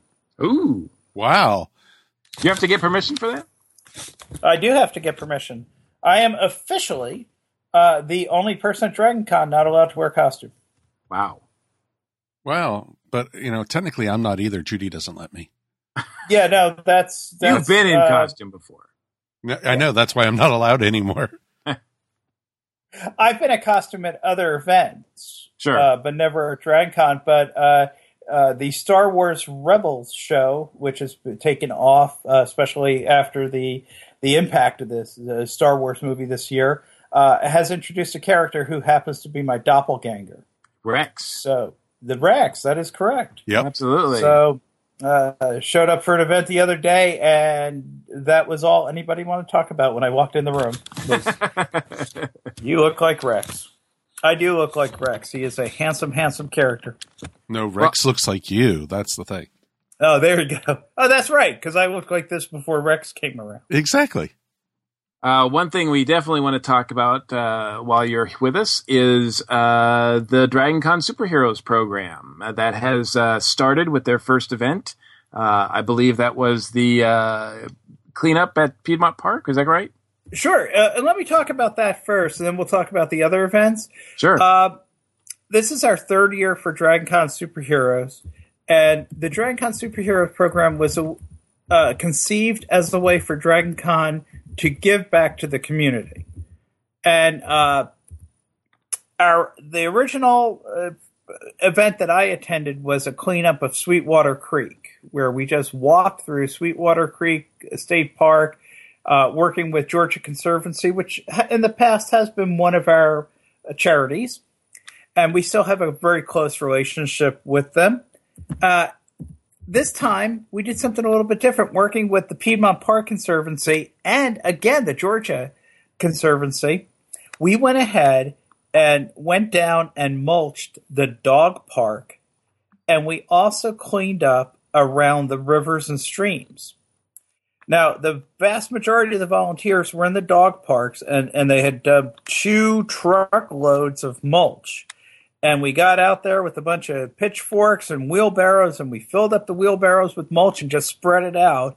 And if you haven't been to that part of Piedmont Park and you haven't seen the dog park there, it's huge. It's probably, all told, equal to a football field in size. And I might be wrong, I might be exaggerating, but it felt like it. And we had 47 volunteers out there just grabbing the mulch and mulching away. And it was strenuous. It was an aerobic event for me. I kept my heart rate monitor on at all times, making sure that I was in my safe range. And it looked gorgeous when it was done. And I'm so proud of all the volunteers who did that. And not just the DragonCon volunteers who worked with DragonCon on site. Many of the folks there were just DragonCon attendees who wanted to be part of this program. And the other part of it was walking along the trails and the pond and the area with the streams. They gathered, I believe, it's 19 bags of garbage. Wow, that's so. I mean, it's great that you guys did that. It's sad that it had all that had accumulated. Yes. So we have 2 more events this year, and folks, if you go to www.dragoncon.org/Q=superheroes, you'll find out more about this. Or if you just search DragonCon Superheroes on Google, you will find this also. But our next event is April 30th. It's the Walk to End Lupus Now. Lupus has affected my family. It's affected our DragonCon family, and we take it very seriously. We all want to see lupus ended. So there's a big walk at Piedmont Park. It's April 30th. Check-in times are 9 a.m. The walk begins at 11 a.m. We're asking folks to donate to join Team DragonCon Superheroes and to raise money, and there's a link there. And that's a donation that goes along with our walkers. So as they walk, they raise money. But the other thing is, if you're actually available, you can join DragonCon Superheroes and come down, give out water, take care of people at the finish line, take care of whatever happens at the start line. We do a good job of representation there, and it's you get to rub elbows with DragonCon bigwigs, and most importantly, you get to do something good. And our third event, guys, I don't know if you even have heard of this. It's Backpack in the Park with kids, for the kids in all of us. For the kid in all of us. That's the charity. And that's going to be at Cantor Wolford Gardens. And I'm not sure where that is, but we'll have information. And that's going to be July 24th. And this is different than the other 2 events. Right now, at every DragonCon meeting, we gather pens, paper, pads, book bags, school supplies, whatever things we can find. Folders, glue sticks, spiral notebooks, 24-count box of crayons, we've got a list of things we gather, and then we're all going to get together with these giant boxes of donations and fill up backpacks. And these backpacks are going to be given before the school year begins to disadvantaged children who are struggling financially, and it gives them a little bit of encouragement, and material aid so that they can get through the school year. And that's called For the Kids in All of Us. And we do have a possibility that we will come back for that event after Dragon Con and have another event with them.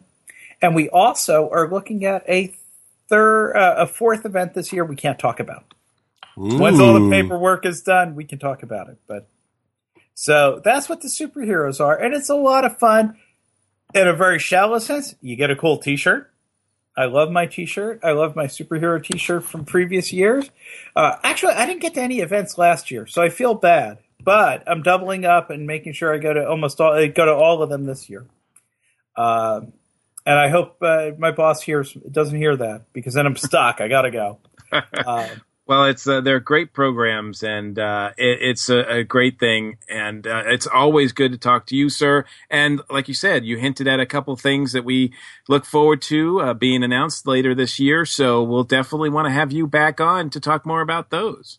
Thank you. And DragonCon's amazing and everything, but I'm going to throw out a personal plug, www.seriouslydan.com, or you can find Seriously Dan at the ESO network. I'm not as active as I have been, but I want to see that turn around this year. And the other thing I want to throw out, one of the things I love at DragonCon is Project Cosplay. Are you familiar with Project Cosplay? I've heard the name. So basically they throw out a pile of junk, and they bring 3 designers and three cosplayers, and they build their costumes right there in front of the room at DragonCon with no preparation whatsoever. And you can take a look, go search for Project Cosplay at DragonCon, and I'm also involved with Project Cosplay outside of DragonCon, and you can find information about that on SeriouslyDan.com. I am neither a cosplayer nor a designer. I am a judge. So. Gotcha. Well, very cool. Well, sir, thank you so much for your time tonight. And like I said, we'll be talking to you later on in the year. Thank you so much for everything you do throughout the year, guys. What you do for the city of Atlanta and for DragonCon, I literally cannot give you the gratitude you deserve. Well, thank you, sir. It's our pleasure. Yeah, our 12 listeners really appreciate DragonCon. It's awesome.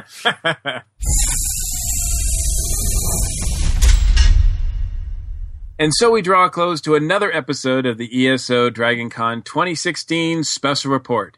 A big thanks to everyone for joining us on this episode. Finally, glad to hear from Kevin Batchelder and Michelle Biddick-Simmons, along with, of course, the regular Eternal Zan with the Hotel Spotlight. That was awesome. Again, always fun to chat with Dan Carroll. We'll definitely be talking to him later on as we get close to the event, too, because I got a feeling that there's some big announcements to be made. So we'll have him on for those. And again, thank you. Much love to our station crew here. Thanks, Tacoma. You're most welcome. Thank you guys for having me. It was anything you want to plug? No, I don't really have anything coming up right now. Gotcha. No shows coming up? No, we ended up having to cancel our show due to some issues with our city. So, yeah. Ooh. Yeah, blue laws.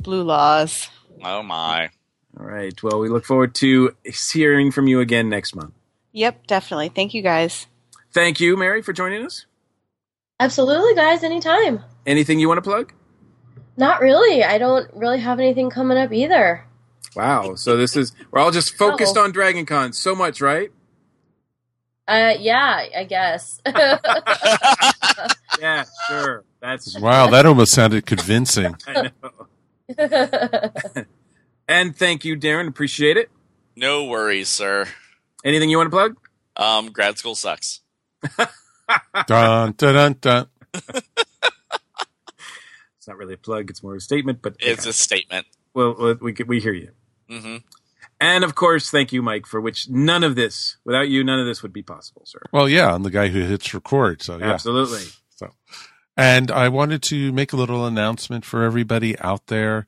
We get tons of people saying, oh, we love the Dragon Con report. We love the Dragon Con report. Well, folks, I'm going to put it on you now. Go to iTunes or Stitcher or whichever system you're listening to us through, and please rate us as a 5. We would really appreciate it, and leave feedback for us. Stuff like that helps us come up in the ratings. And yeah, tons of people are listening to this for their news of Dragon Con and everything. Let iTunes know that. Let more people find out about us. We are getting out there, but, with good reviews and good ratings, that's what pops it up for us. And, eventually maybe we can even get a sponsor. That would be cool. You hear that, people at Dragon Con?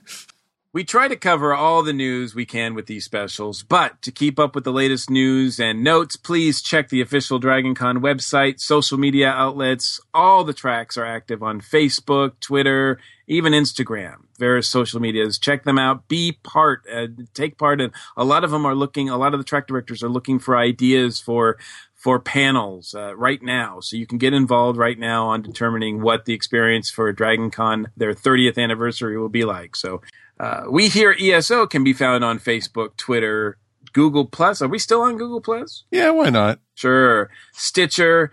We want you to be part of the station, so please feel free to join us in the discussion and help support us by donating via PayPal, purchasing very cool ESO merchandise at our Zazzle store, or filling up your cart with at our Amazon e-store. Also, the book Tales of the Station is still available on Amazon, so feel free to purchase that way on that. Thanks for listening. I'm your host, Mike Gordon. It has been my pleasure. We'll see you at the con.